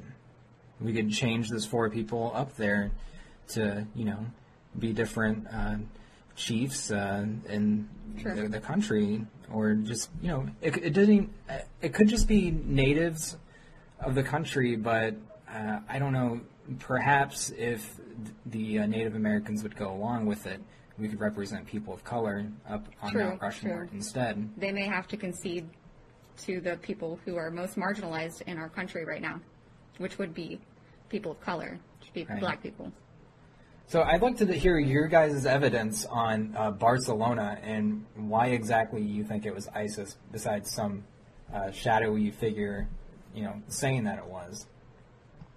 Because this seems like every single time one of these kind of things happens, just magically, same day, ISIS did it. Does somebody just call in to the media and that's all it takes? Somebody send an email saying that they're ISIS and they did it? Right. They have a newsletter or something? Yeah, it's all a part of your plan, and, you've been found out several times before. So don't sit there. So they arrested Islamic terrorists. They just arrest 2 guys, and then apparently they're guilty. I thought it was innocent until proven guilty, but I've heard differently, especially from the police. So in regards to BG Cumby with the Confederate flag in the background of the video, that was a trophy. Right. That's all you guys need to know. Yeah, I've showed you that on a video before. That's something that we do, and we're actually collecting a lot of them throughout these different campaigns and different direct actions. And we're going to stage, we're going to have this huge on stage of just burning all these different little trophies at once, and it should be a spectacular show. I think we might do that live too, actually. You know what Freeze Peach did in Germany? You know what Freeze Peach did in the South? You know what the Freeze Peach has done all over this country? And really the world. People. So don't talk to me about the Freeze Peach. The Demolition Crew. Yeah, the Demolition Crew, right. And what we're trying to do is we're trying to kind of level out basically a new foundation to work on. Communism is the construction crew. Communism is what we hope to install. Rebuild. Yeah, to rebuild in this country and to install completely as the primary way that we do things in this country. It's like taking property from different corporations, and which will not exist, and hopefully in the future, but different companies, that kind of property will belong to everyone. Your private property, that kind of property, like your phone and everything, it will not be stolen from you. Nobody's going to come and steal your stupid old phone. But as far as businesses go, in running a business in this country, what you produce will belong to everybody. And I would think that this could be applied at a very large scale, and we never actually have done it before. People like to talk about the Soviet Union and things like that. The Soviet Union was completely corrupted by capitalist interests. Always is. Yeah, and it always happens because of this place. This country, it has a problem with it. It sees it as a threat because it knows that if communism is ever successful, it will mean the end of their ways. And so what they do is they go into countries like that, and Bay of Pigs. How about, let's take Bay of Pigs, where they tried to assassinate Fidel. They do these things because they see communism as a threat. Stray from the Path. A great band. A fantastic band. It's been one of my favorites for so long. I made a cover of this, a piano cover, and it's really just exploded in popularity. So I would like to do a rendition of this. You know, again, this is the lyrics to a song. What I'm saying is not something that, I'm trying to, threaten anybody in the chat room with. This is just a song. Okay. You just got knocked the fuck out. The punishment fits the crime. So keep your hand held high and you'll find out why that this raised fist ain't afraid to fly. 77 since the 88. Had to look at my phone because I couldn't believe the date. It's 2017, but in a 40s trend with a racist president that's making everything great again. But tell me why that this was fucking okay. All the streets and the screens popping triple Ks. You want the peace? Nah, that won't fly here. Because if you blink, they're pushing you back 300 years. Call it what you want, but it's an eye for an eye. I'll mark you with a downright down, right up right. They're trying to censor that they're the fucking oppressor, and all you want to say is that it's wrong when they're swinging at Spencer. So I don't know if everyone saw, but Vice had briefly had a tweet up that said that they should blow up Mount Rushmore. So a lot of the leftist organizations that don't necessarily call themselves Antifa yet are starting to come out in support of the things that we're coming out in support of. There was something trending that there was along the lines of hoping that Trump was getting assassinated. That was trending on Twitter. They're not censoring that. Twitter is where it's at right now as far as Antifa goes. They do a great job at not suppressing our movement there. Yeah. Thank you, Comrades at Vice. Thank you. Thank you, Solidarity Comrades. They deleted it, though, so I'm not sure if we should really be thanking them. Well, you know that it's just the cowardly acts there. It's just the puppet masters. There's nothing we can really do about that. they were able to convey the message, but it's like a lot of these people, I mean, we were getting so much support today from like the people from the Atlantic, for example. We got some really nice Antifa support from them today, and I really appreciate that. Who else was giving us support? There was a guy from the New York Times today. Actually, for this whole week, we've been getting support from that guy. And there's a lot of them out there, but of course, you know, when they publish these things, when they publish stuff against Trump, sometimes they're so brave for doing it, for coming out and saying these things about Trump. I see it all the time with Mike. You guys read Mike and Salon? Great publications. Great publications, and you know, they're risking everything they have, and they've been risking everything they have for like 2 years now to. Yes, I mean, you understand that these people, they exist in a capitalist society, so they're going to have to try to make money with their publications, but they push so far, they toe the line of what they can and can't publish due to societal constructs of not calling out the fascists due to the white supremacists. Right. I don't really care if they're tried for treason or anything, because, I mean, fuck this country and fuck everything that it stands for. But, yeah, Cracker Barrel. I noticed there was a lot of weird things. You guys want to just talk about some of the videos? Cracker Barrel, the rocking chair thing, you guys seem to have a weird issue with that. Do you realize that rocking chairs, they represent, you know, an old period of time when a lot of different people of color were unable to have rights? And it's a Southern culture thing, in the same line as, you know, the Confederate flag. It's all a part of that same Southern culture. And what we need to do is we need to stop treating it as something that's just whimsical or it's something that's just wonderful. It's not. It's over.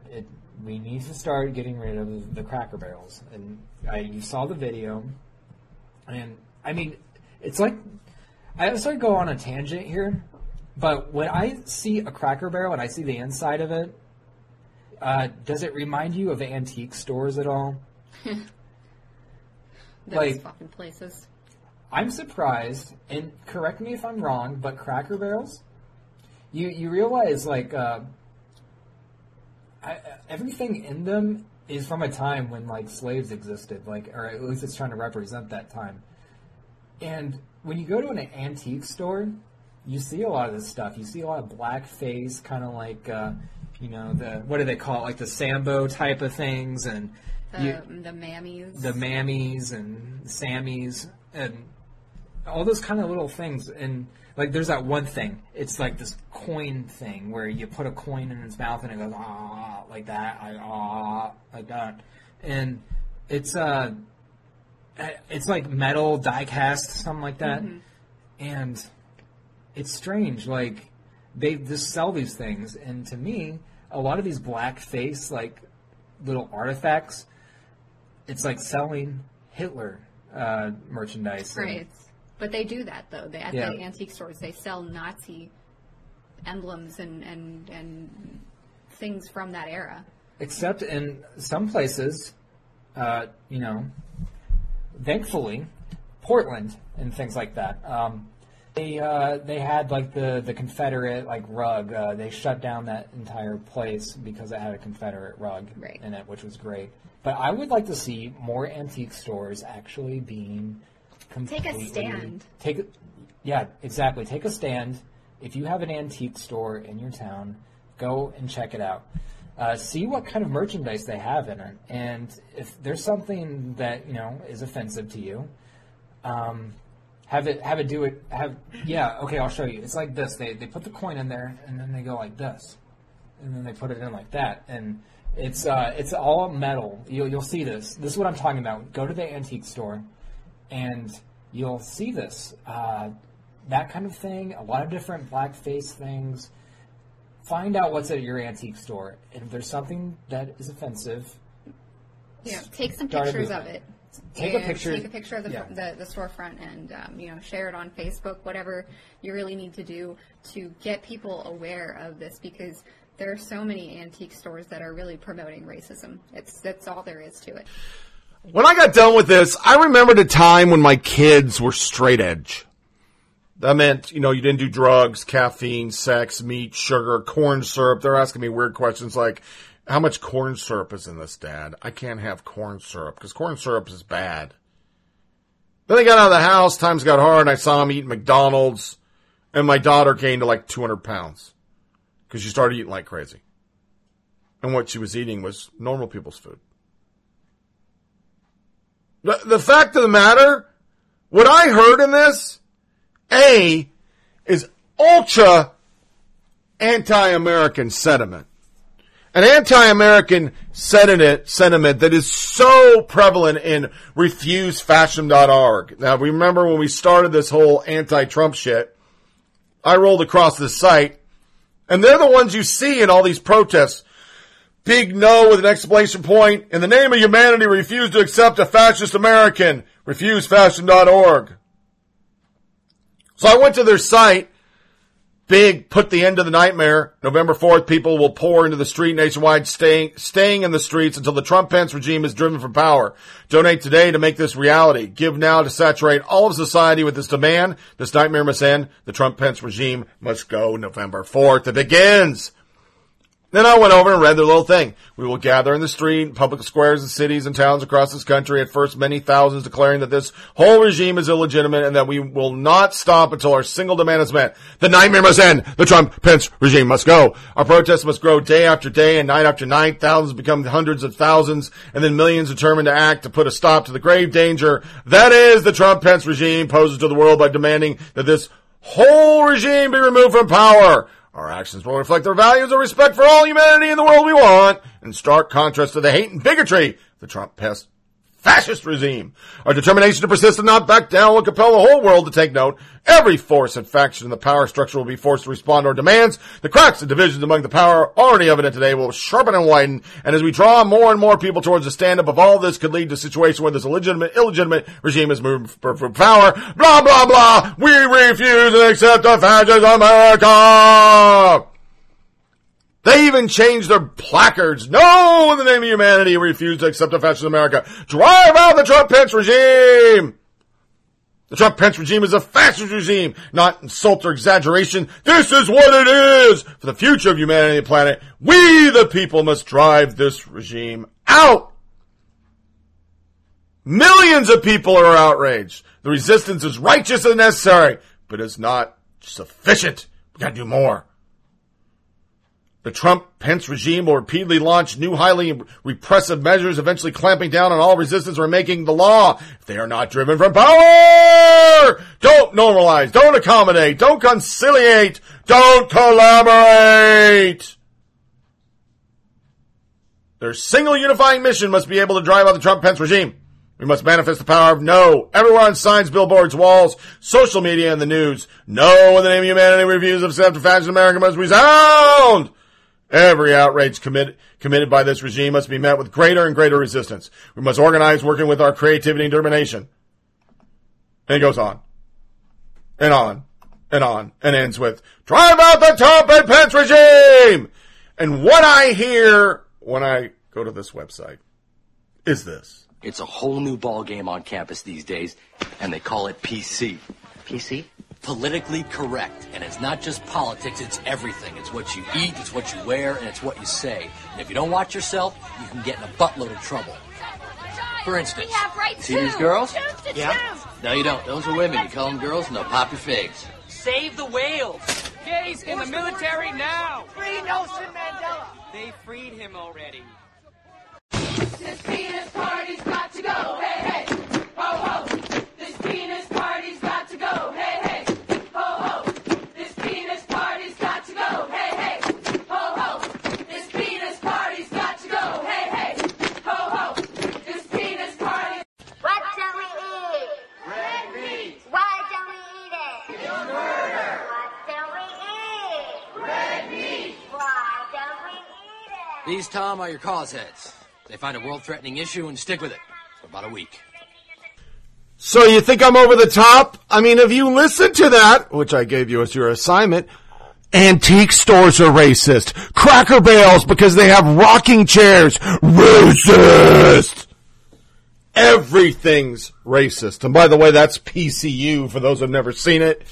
It's from the 90s, and we're 10 times worse right now. This is a fad.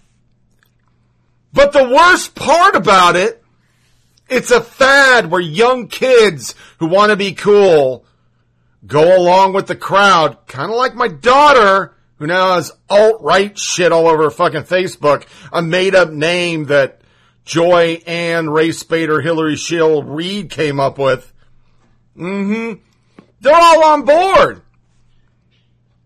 It's cool to hate Trump. It's cool to bash Trump. It's good for ratings. It's good for clickbait. It's good for songs, movies, politicians, Hollywood.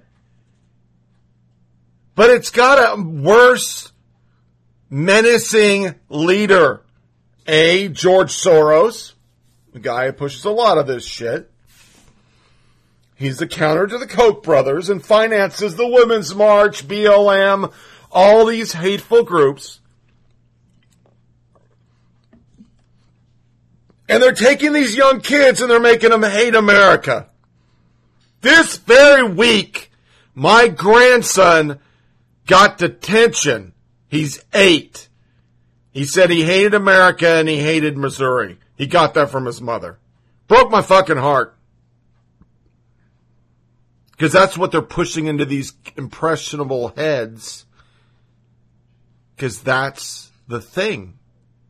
It's a cool fad, and I can make jokes out of it by playing PCU. After listening to idiots come up with anything they can hate about America. But there's a sinister motive to all of this.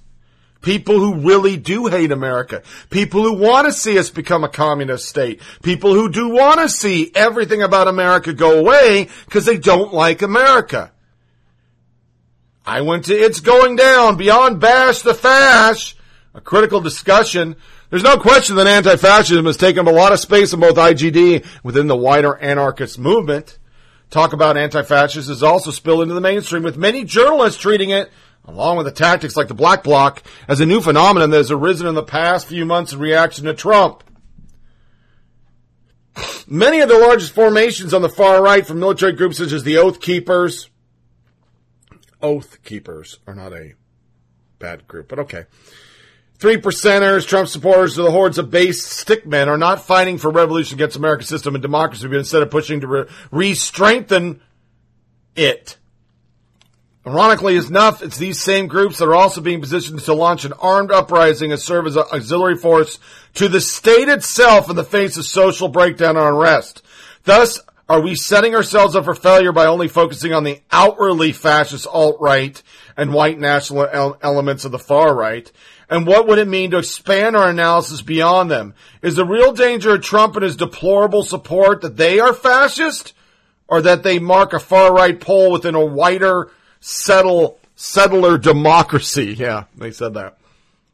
Furthermore, how can we ensure that by nurturing and expanding our anti-fascist struggle, not just against a few set-up groups of neo-Nazis, alt-right trolls, and white nationalists, who by and large cannot operate within the cover of the larger far right, we in turn also grow and expand the anarchist movement as a whole? Moreover, how can the wider anarchist movement learn and grow from the wealth of tactics that anti-fascism has popularized, expanding them outwards in all struggles that we engage in? Join us for this critical discussion between several comrades as we tackle these in-depth issues. They have a TV channel. It's Submedia. They have a podcast called Trouble, which is also about surveillance. A podcast for music of the resistance, which is all bad. But one of their big ones is this one. Good morning, slaves, and welcome to Trump Watch. Today at 6:55 a.m., that's early, the Orange One declared on Twitter, "Nobody should be allowed to burn the American flag. If they do, there must be consequences. Perhaps loss of citizenship or a year in jail." Yeah, I know. That impression sucked. But anyway, we know how much the Donald loves that fucking flag. You know, you're really beautiful. So I take great pleasure in showing y'all how to properly burn one. Now, the orange one might think that peeps are just going to go out there and put all glory to the torch. But it's not as easy as it looks. You see, flag manufacturers use fire retardants to make the task at hand hard for dissenters wanting to see the stars and stripes light up faster than Trump's hairspray quaff.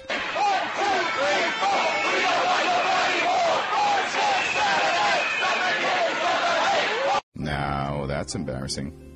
To avoid looking like a fool in front of your homies, you need a highly flammable liquid, like ladder fluid. Now, make sure you soak that piece of cloth real nice. And don't be fucking cheap. Part of the excitement is seeing some big-ass flames. Now carefully light it up and make sure not to burn your hand. And there you have it.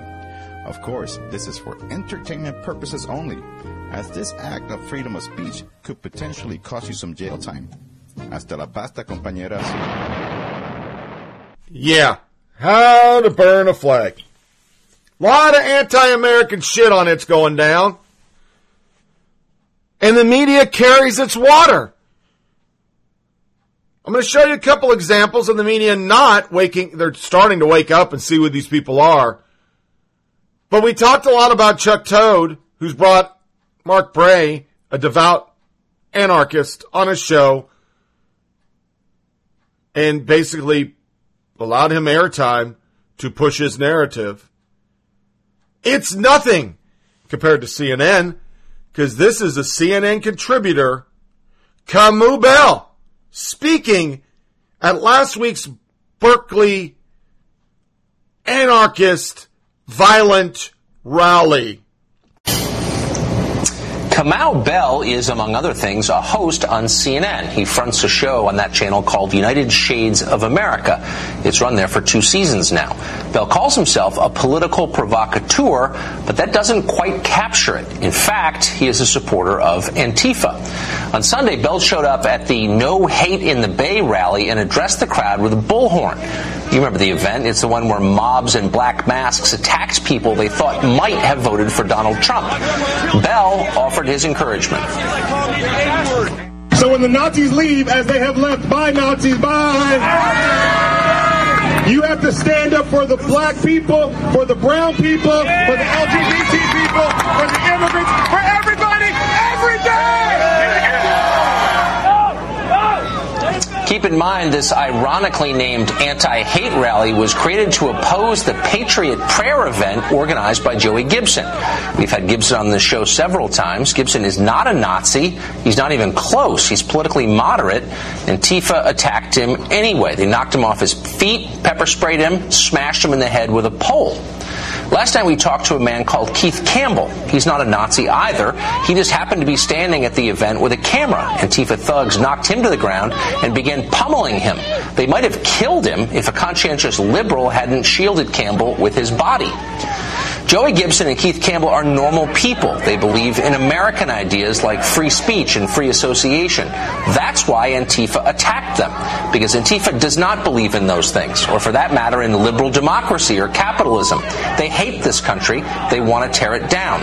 They are totalitarian in their beliefs and in their aims. Even if they didn't use violence, Antifa would still be illegitimate and a threat to America. None of that seems to matter to Kamau Bell. He's happy to stand up on stage and call his opponents Nazis. That's not a label you use on people you want to debate. It's a label you use to incite rage. He had to know how this would end. He did it anyway. In the days since, Bell has not apologized. On Twitter, he issued a statement saying he wants a world safe for, quote, black people, brown people, LGBT people, immigrants, refugees, Muslims, Jewish people, pagans, Unitarian Universalists, Mormons, disabled people, poor people, mentally ill people, all people of color, Sikhs, Palestinians, homeless people, Houston's people, and all people affected by the hurricane, climate change scientists, public school teachers, freedom fighters, people caught up in the criminal justice system over some BS, minimum wage workers, open micers, and even white people, especially the white allies out in those Berkeley streets today, and the white half of my children. Well, that's a long list, but not everyone, as you'll notice, got equal treatment. Imagine if we spoke at a rally where right-wingers in masks tried to kill people they disagreed with, Hillary voters maybe. And then afterward, we issued a statement saying we were just working on behalf of whites, Christians, gun owners, taxpayers, maybe even some black people, especially those who voted Republican. How would that go over? this show would be canceled quickly, and it would deserve to be canceled. If you're not willing to say you want a world safe for all Americans equally, you are peddling hate, and Bell is. We contacted CNN to see if they had any response to one of their anchors stoking violent extremism as a side gig. They have not responded so far. We also invited Bell on tonight to see if he'd be willing to defend what he did. He wasn't. Yep, there you go. A CNN contributor actually speaking at an Antifa rally. When called on it, today at the No Hate in the Bay rally in Berkeley, I was given the chance to speak. I wasn't expecting it. Before I knew I was holding a mic. As a comedian, you'd think I'd be ready to hold a mic, but I'm not that kind of comedian. But I seized the mic and said I was against white supremacy, no news to anyone. And the mic began to cut out, so they gave me a bullhorn. I never used one before. I almost mentioned it, but immediately thought better of it. Kept going, and then I hand the mic again. At this point, I thought I should probably just wrap things up, and I screamed the one point that I really wanted to make. Berkeley shouldn't just come together when the Nazis, KKK, alt-right, white supremacists show up. We should be like this every day. At that point, I screamed Berkeley should support black people, brown people, LGBT, and immigrants. And the mic cut out, and I screamed, everybody, every day. Yeah. America's bad. They're distilling it in their minds for political purposes. And their political purpose is the total restructuring of America. For those who sat out there during the 8 years of Obama and listened to the alt-right, as they're called now, keep saying how much Obama hated America, his policies and practices from social medicine down to the support system that's supposed to really be a safety net, but he wanted to make it a hammock. You go, oh, you're just fucking right. No, the fact is, that's their political motives. They want America to be a socialist state. That's what they're about. And if you speak, and as we read and we've talked, and Bray can't even answer, it's not just hate. It's not about the KKK. The KKK was a convenient way for them to go out and crush skulls. I read you the article. That's from It's Going Down. These are the motherfuckers in charge of this shit. Where do you draw the line? Do we need to go after more people to get our end state? And as Mark Bray wouldn't say, but you heard It's Going Down. It's America isn't America anymore. It's a socialist fucking state. No borders, no hate, no racist USA. Other chants, no USA. No borders, no government, no nothing. But the media can't ignore things. Here's a local reporter. It's amazing when someone in the media actually wrote something about how awful Antifa is and gave a first-hand account. Frank Somerville, anchors of 5, 6, and 10 p.m. news at KTVU in San Francisco, posted about the following experience he had with Berkeley. On his Facebook page, Somerville posted an article on how he experienced hate firsthand. And it came from these people dressed in all black at the protests in Berkeley. Ironically, they were all chanting about no hate. Yeah. Somerville described Antifa as having shields and gloves, helmets and gas masks. Of course, they sound scary or a bit intimidating, but he wanted to take it all in. Dressed only in shorts and a tank top. At one point, he took out his phone to take photos in which the following altercation happened. Full of venom, anger, hate, and intolerance. Them, hey, no pictures or we'll take your phone. At that point, I'd already taken these shots. Me, in a calm voice, you're on public property and I can take a picture if I want to. Them, oh, so you're a big man with the camera. Me, no, I just want to take a picture and talk with you. Them, rushing towards me. We outnumber you and we will take your camera. Me, you're not going to take my camera and you're not going to tell me what to do. Why can't we just have a respectful conversation? I then touched one of them on her hand and said, it's okay, I just want to talk to you. Her, don't touch me! He elaborates more. He then said, I'm not trying to do anything. I just want to try to understand, have a respectful conversation. Them, we'll block your shot. Me, that's fine. All I want to do was have a conversation. Them, now is not the time. Somerville went on to saying that the woman began screaming at him, saying they weren't interested in talking to him. He writes that he was stunned growing up in Berkeley. He marched against the war during the 60s. It's one thing to read about hate. It's another thing to be read next to it or be right next to it. In my opinion, these people dressed in black are just as hateful and intolerant as the people they're protesting against. Somerville explained that pro-Trump protesters experience on a daily basis. He just didn't realize it. Eventually came across other protesters that stood up for him, and he was touched by this gesture. Why a man would actually admit to that is beyond me. Somerville described the disappointment that other protesters were feeling that it was these people dressed in black that hijacked the protest, which he agreed.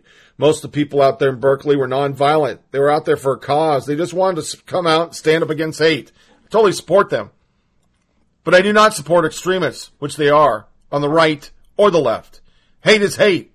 And I experienced it firsthand today. Yeah. Just as intolerant as the people they're protesting. And Trump supporters were the ones that protected him. There's a reason why they've hijacked it, folks. There's a reason they're doing this. It's just not because Trump's just an excuse. This is a radical alt-left organization. The Weather Underground, all those people in the 60s. And the saddest thing about it, this guy is a 60s protester. All these schools have put inside young, impressionable minds' heads to hate the government, trust nobody, and rebel. Nancy Pelosi under Bush, dissidence is the strongest form of patriotism. We've taught an entire generation in the 8 years of Obama to fucking hate America. Hate them. Hate everything about America. The government. Everything we've ever done in the world. The only war that was ever good was World War II. Nothing we've ever done is good. We're pieces of shit. Our values are horrible. Yet we're the only country in the world where you can be gay and not get thrown off a fucking building. You can pretend your dick is a vajayjay and you don't get arrested. You can show your tits. You don't have to be behind a burqa. There's evil brewing in this movement, my friends. And being that we just listened to 30 minutes of two fucking millennials banter about everything under the sun is racist. The saddest thing is now it's cool to hate America. Now it's cool to be anti-American. Now it's cool to be part of Antifa. My young, impressionable 30-year-old daughter teaching my grandkids to hate America. But they're squeakers. This is a CNN. I can't remember her fucking name. But they did a segment on Antifa last weekend. All right, Dave, what do you got? Well, I have not as funny of a story, but I wanted to talk about the Antifa violence out at Berkeley, which I think is finally being covered in the mainstream media now. Yeah. If you had just been relying on the mainstream media for the past 6 months, you'd have no idea. But if you watch the internet or that news, you do find out about this stuff. There is a borderline terrorist group. They come out with hammer and sickle flags all the time. And while everyone on the left is demanding that the right wing, repudiate Nazism as if that's actually a fashion, these guys are taking this. Why don't we demand that the college professors who are really supporting what these guys stand for? It's disgusting. They're anti-free speech, and the nerve of them to call themselves anti-fascists as they violently shut down free speech. I'd love to hear one left-wing person. You have to hope, and I'm sure you do, you have to hope that Democrats do not want to be aligned with this any longer. Absolutely. And let me just say, in the wake of Charlottesville, there is no moral equivalency between being a Nazi and marching through the streets and opposing Nazis. Agreed. But we've got to be totally clear that violence is not acceptable. Can I? Well, I think there's an equivalency between holding a hammer and sickle and attacking people and holding a sword. But also the problem here is violence. Also, one of the problems here is that Antifa, they pretty much think anyone to the right of, I don't know, like maybe Bernie Sanders is a Nazi. Yeah. So when they talk about violence against Nazis, they're really talking about violence against anyone who doesn't share their views. And there's a name for that ideology. And another pernicious part of this is the masks. The masks are a way to avoid any sort of responsibility for what they're doing. And just what a coward. Kennedy, that was her name. God dang it. It's stuck on the tip of my tongue. I couldn't get it out. But Kennedy, MTV host. She covers it. She's a coolie. If you hear Greg Gutfeld, he's been going crazy over this shit. And he's actually a libertarian. So has Tucker Carlson, another libertarian. Time Magazine, as I said, they did an article. Why the alt-left's a problem. Donald Trump, piece of shit, blah, blah, blah, blah, blah. Claiming there's no alt-left because no one calls them alt-left ignores the long, colorful history of political nicknaming. And claiming there is no alt-left because alt-leftists hate neo-Nazis mistakes define the alt modifier as being about racism, not fanaticism. With 100 goons from the left having attacked peaceful demonstrators from the right, and recently as this Sunday afternoon in Berkeley, we must stop viewing the growing epidemic of political brutality through myopic partisan lenses. The real question remains, is the alt-left a useful term? You can repudiate racism unequivocally, yet still recognize an alt-left in America today. The term emphasizes a new breed of extremists, virtual, vitriolic, and violent, without getting tangled in the rights or wrong of being anti-Trump against police violence or bigoted. Similarly, in the 30s and 40s, when Americans condemned communism, Nazism for being totalitarian, they weren't accusing communists of murdering Jews like the Nazis did. Moreover, believing that in order to exist, the alt-left must call itself alt-left neuters the power of political nicknaming. Blah, blah, blah. Although the label alt-right originated with alt-rightists, Hillary Clinton mainstream use of the term in a sweeping attack a year ago. Clinton condemned Trump as representing the paranoid fringe in our political steeped in racial resentment. Introducing an unfamiliar term, she explained alt-right in short for alternative right. She failed to connect the growing similarity with the word alt to the computer keyboard. She quoted the Wall Street Journal description of these loosely organized movements, mostly online, that reject mainstream conservatism, promote nationalism, and view immigration and multiculturalism as a threat to white identity. The alt-left is also a paranoid fringe, steeped in resentment, and some of the resentment is racial, although moral, in that it is resisting racism. It, too, is loosely organized, mostly online, wallowing as the alt-right does in internet-fueled hysteria and harshness. It, too, rejects mainstream ideology in the case, liberalism, and in its broader than, and it is broader than Antifa, the violent anti-fascist fringe that combats neo-Nazis and KKK. The alt-left as a nation helps explain the Democrats' emerging civil war with extremists assailing centrist liberalism and turn the word neoliberal into one of the overused epitaphs. It exposes the postmodern fanatics, bullies who violate liberal principles by shutting up speakers they dislike, brats who write in Berkeley, Portland, Oakland, and elsewhere when they don't get their way, hypocrites who denounce their opponents unreasoned and violent, yet can't see their own, and brutes who whip each other into vulgar frenzies on the internet. The alt-left is populated by ideologues who reject the American value of compromise. They see a world of conspiracy theories, imagined enemies, and exaggerated slights. Ironically, they echo the far-right rivals by demonizing Wall Street, the big banks, mainstream media, and frequently Jews or Zionists. Both far-right and far-left radicals represent a politics of backlash and lashing out, not consensus building or reaching out.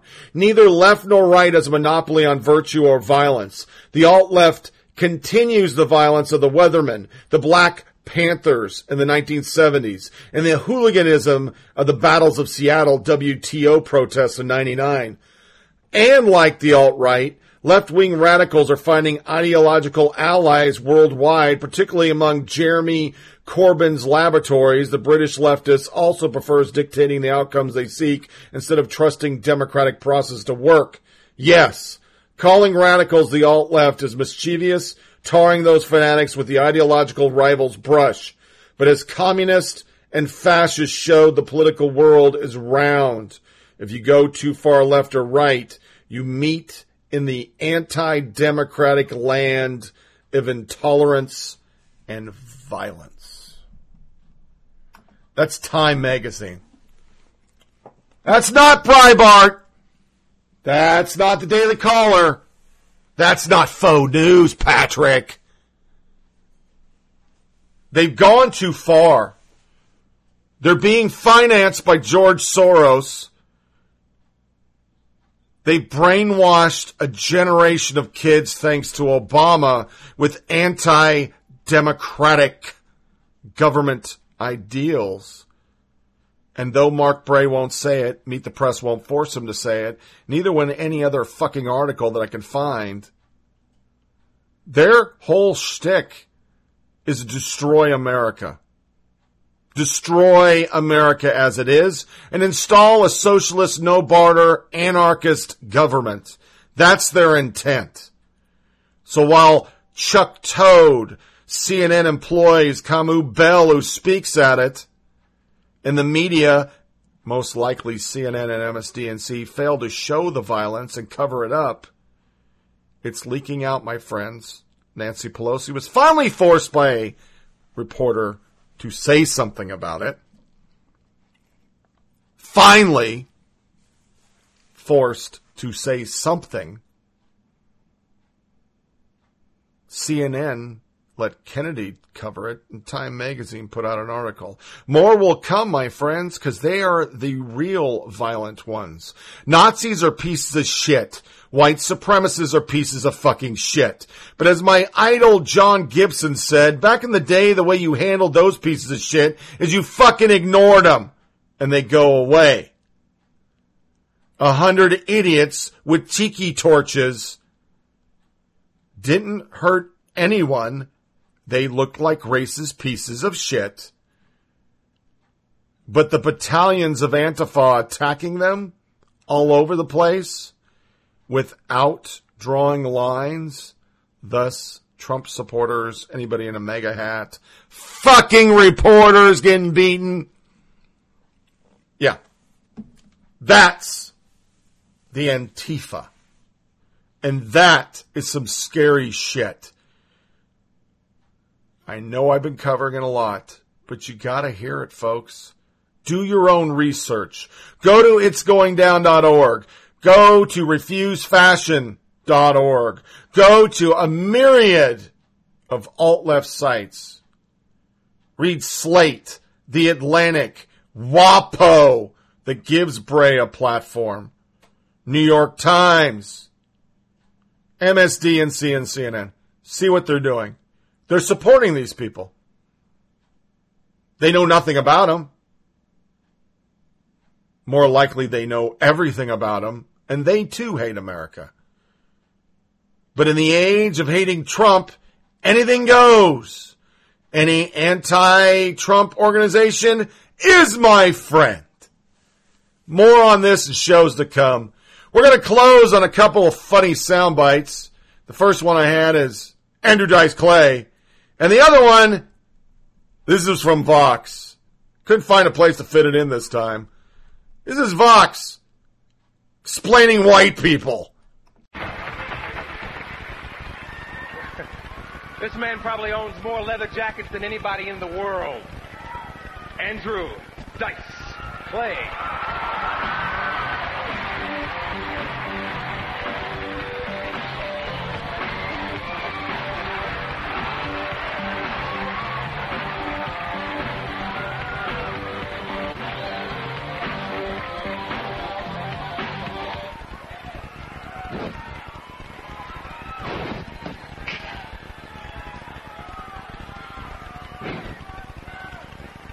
Good evening, ladies, and good evening, gents. I'd like to welcome you to this event. My name is Dice. I'm here to say I was born in Brooklyn, Sheepshead Bay. Come a long way to make you smile. I'm gonna do it different, gonna do it Dice style.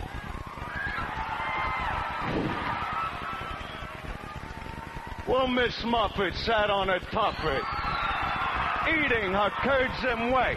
Along came a Spidey, sat them beside. He said, "Hey, what's in the bowl, bitch?" Oh!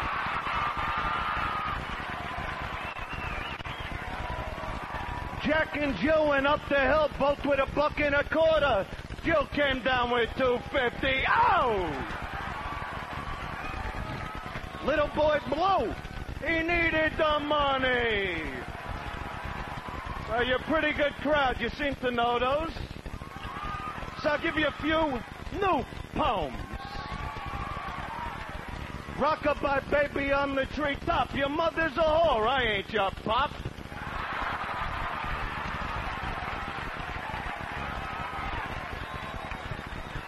Jack Sprat could eat no fat, his wife could eat no lean. So Jack ignored the flabby tits and licked the ass all clean. Oh!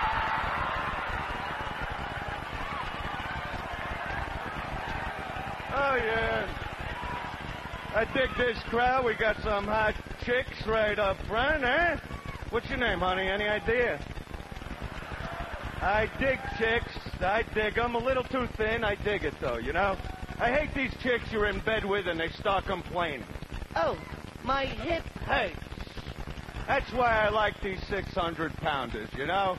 I like to know I'm banging a chick, and you know a chick is good to bang when she's bigger than the bed you're on. Oh, yeah. It's unfriggin' believable. I met this chick last week, wheeled her back to my apartment, got her in bed, started brushing the hair on her back, braid it, spike it, get her all excited, and then you want to talk breasts? Let me tell you something. I grabbed onto a set of tits that you don't know where the tits begin and the belly ends. I mean, it's like one big lump of shit. All right. You're a great crowd, and I'm glad to be here. Because let me just say one thing. This show is great because you people are doers. You're movers. You make things happen. And this next act coming to stage, personal friend of mine and a tremendous talent, ladies and gentlemen, the last Puritan, Cher. Let's talk about white people. Since the Mayflower, it's been much better to be white in the U.S. than anything else. But whiteness is tricky. Not all white people were created equal. White people with power have had to reconstruct the definition of whiteness over time. And luckily they can do that because whiteness is just something made up and used as a tool to preserve power. For instance, in the 17th century, indentured servants and slaves in Virginia joined together to fight against the ruling class in Bacon's Rebellion. At that time, poor white and black people were more or less considered and treated the same, which was badly. They ended up losing that battle, but the elites realized just how dangerous unity was among the lower classes. They decided it was better to divide them, allowing poor white people to identify with the economic elites based on race, rather than with black people over class issues. White indentured servants were given the rights to property and to own guns, and they were charged with policing the plantations. This, along with establishing harsh slave codes, divided the classes along racial lines. Virginia was the first state to establish a comprehensive slave code, and it served as a model for other states in the following years. This reinforced this idea of an other, a natural enemy to whites who were made to believe their whiteness was the norm and everyone else was someone to be suspicious of. They hate white people because white people are successful and they're not. It's this idea that white is right and other cultures are inherently wrong that's carried through our nation's history throughout waves of immigration in the late 19th and early 20th century until today. Where did any other subgroup of people contribute more to civilization than white people? Than Western civilization itself. That's rooted in Western Europe, Eastern Europe, and the United States of America. Okay.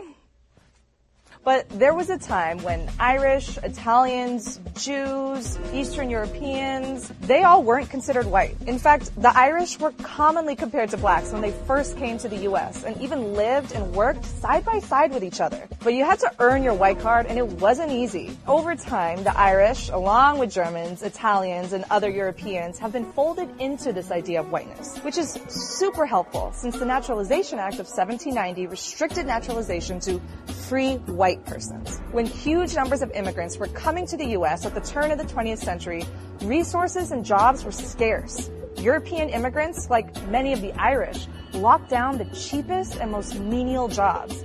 They rose up by the time labor unions were forming and managed to keep black workers from joining. They also actively fought against the abolitionist movement. Now, obviously, there were exceptions to the rule, and no one label can describe an entire group of people. But for the most part, each group was willing to throw other groups under the bus to climb the social ladder. So as America kept expanding, the definition of whiteness had to expand. And as a card-carrying white person, you get all the privileges it entails, from better employment opportunities, access to higher education, and, avoiding that pesky police brutality thing. Donald Trump became the Republican nominee for president based largely on a platform of keeping out Mexicans and Muslims. And instead of the poor and working class uniting, racial tension and xenophobia distract us from a very real division: money, the haves and the have-nots, and the policies that strengthen the security of the 1%. But as the country becomes browner and browner, the idea that white folks are naturally superior to non-white folks is going to sound increasingly ridiculous.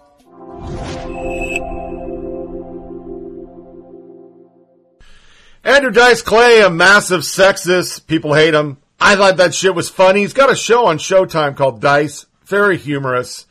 For anybody who's middle-aged like me, 50, getting bald, fat, can't whoop anybody's ass anymore because your back's destroyed, this show's for you. It's very hilarious. It's really funny. And that last soundbite, I play it for funny because it goes along with what we're talking about the Antifa. If you get people to hate themselves and believe nothing we ever did in America was ever good, it's all bad, you have something that's actually called white privilege, even though you're still flipping burgers at Burger King and you're living in your parents' basement eating Cheetos as you go to itsgoingdown.org. Yeah. It's all brainwashing. You get people to hate themselves, you make them then grab new ideas. And I hate going back to my personal story, but that's what's happened to my daughter. She's gone into the world of her life sucks. People online influence her. She picks up anti-American ideals, hates America, wants to go live in fucking Japan. She actually knew anything about Japan. They're more traditionalists than us. They're not into the whole social bullcrap that we are. And they don't hate themselves. They got nuked. That absolved them of any hate for themselves. And their family structure is nothing like what the left is propagating. But that's the hypocrisy in this all. If I could sum up this segment in one little quip, it would be antiquing is racist. Yeah. Seriously.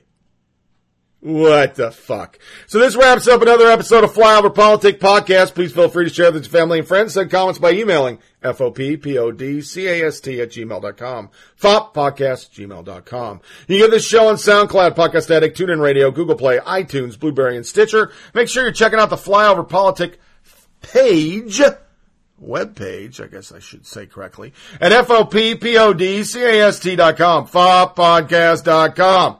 It's a theme. There you will see links to the feed for the show, links to our Facebook page, and our email.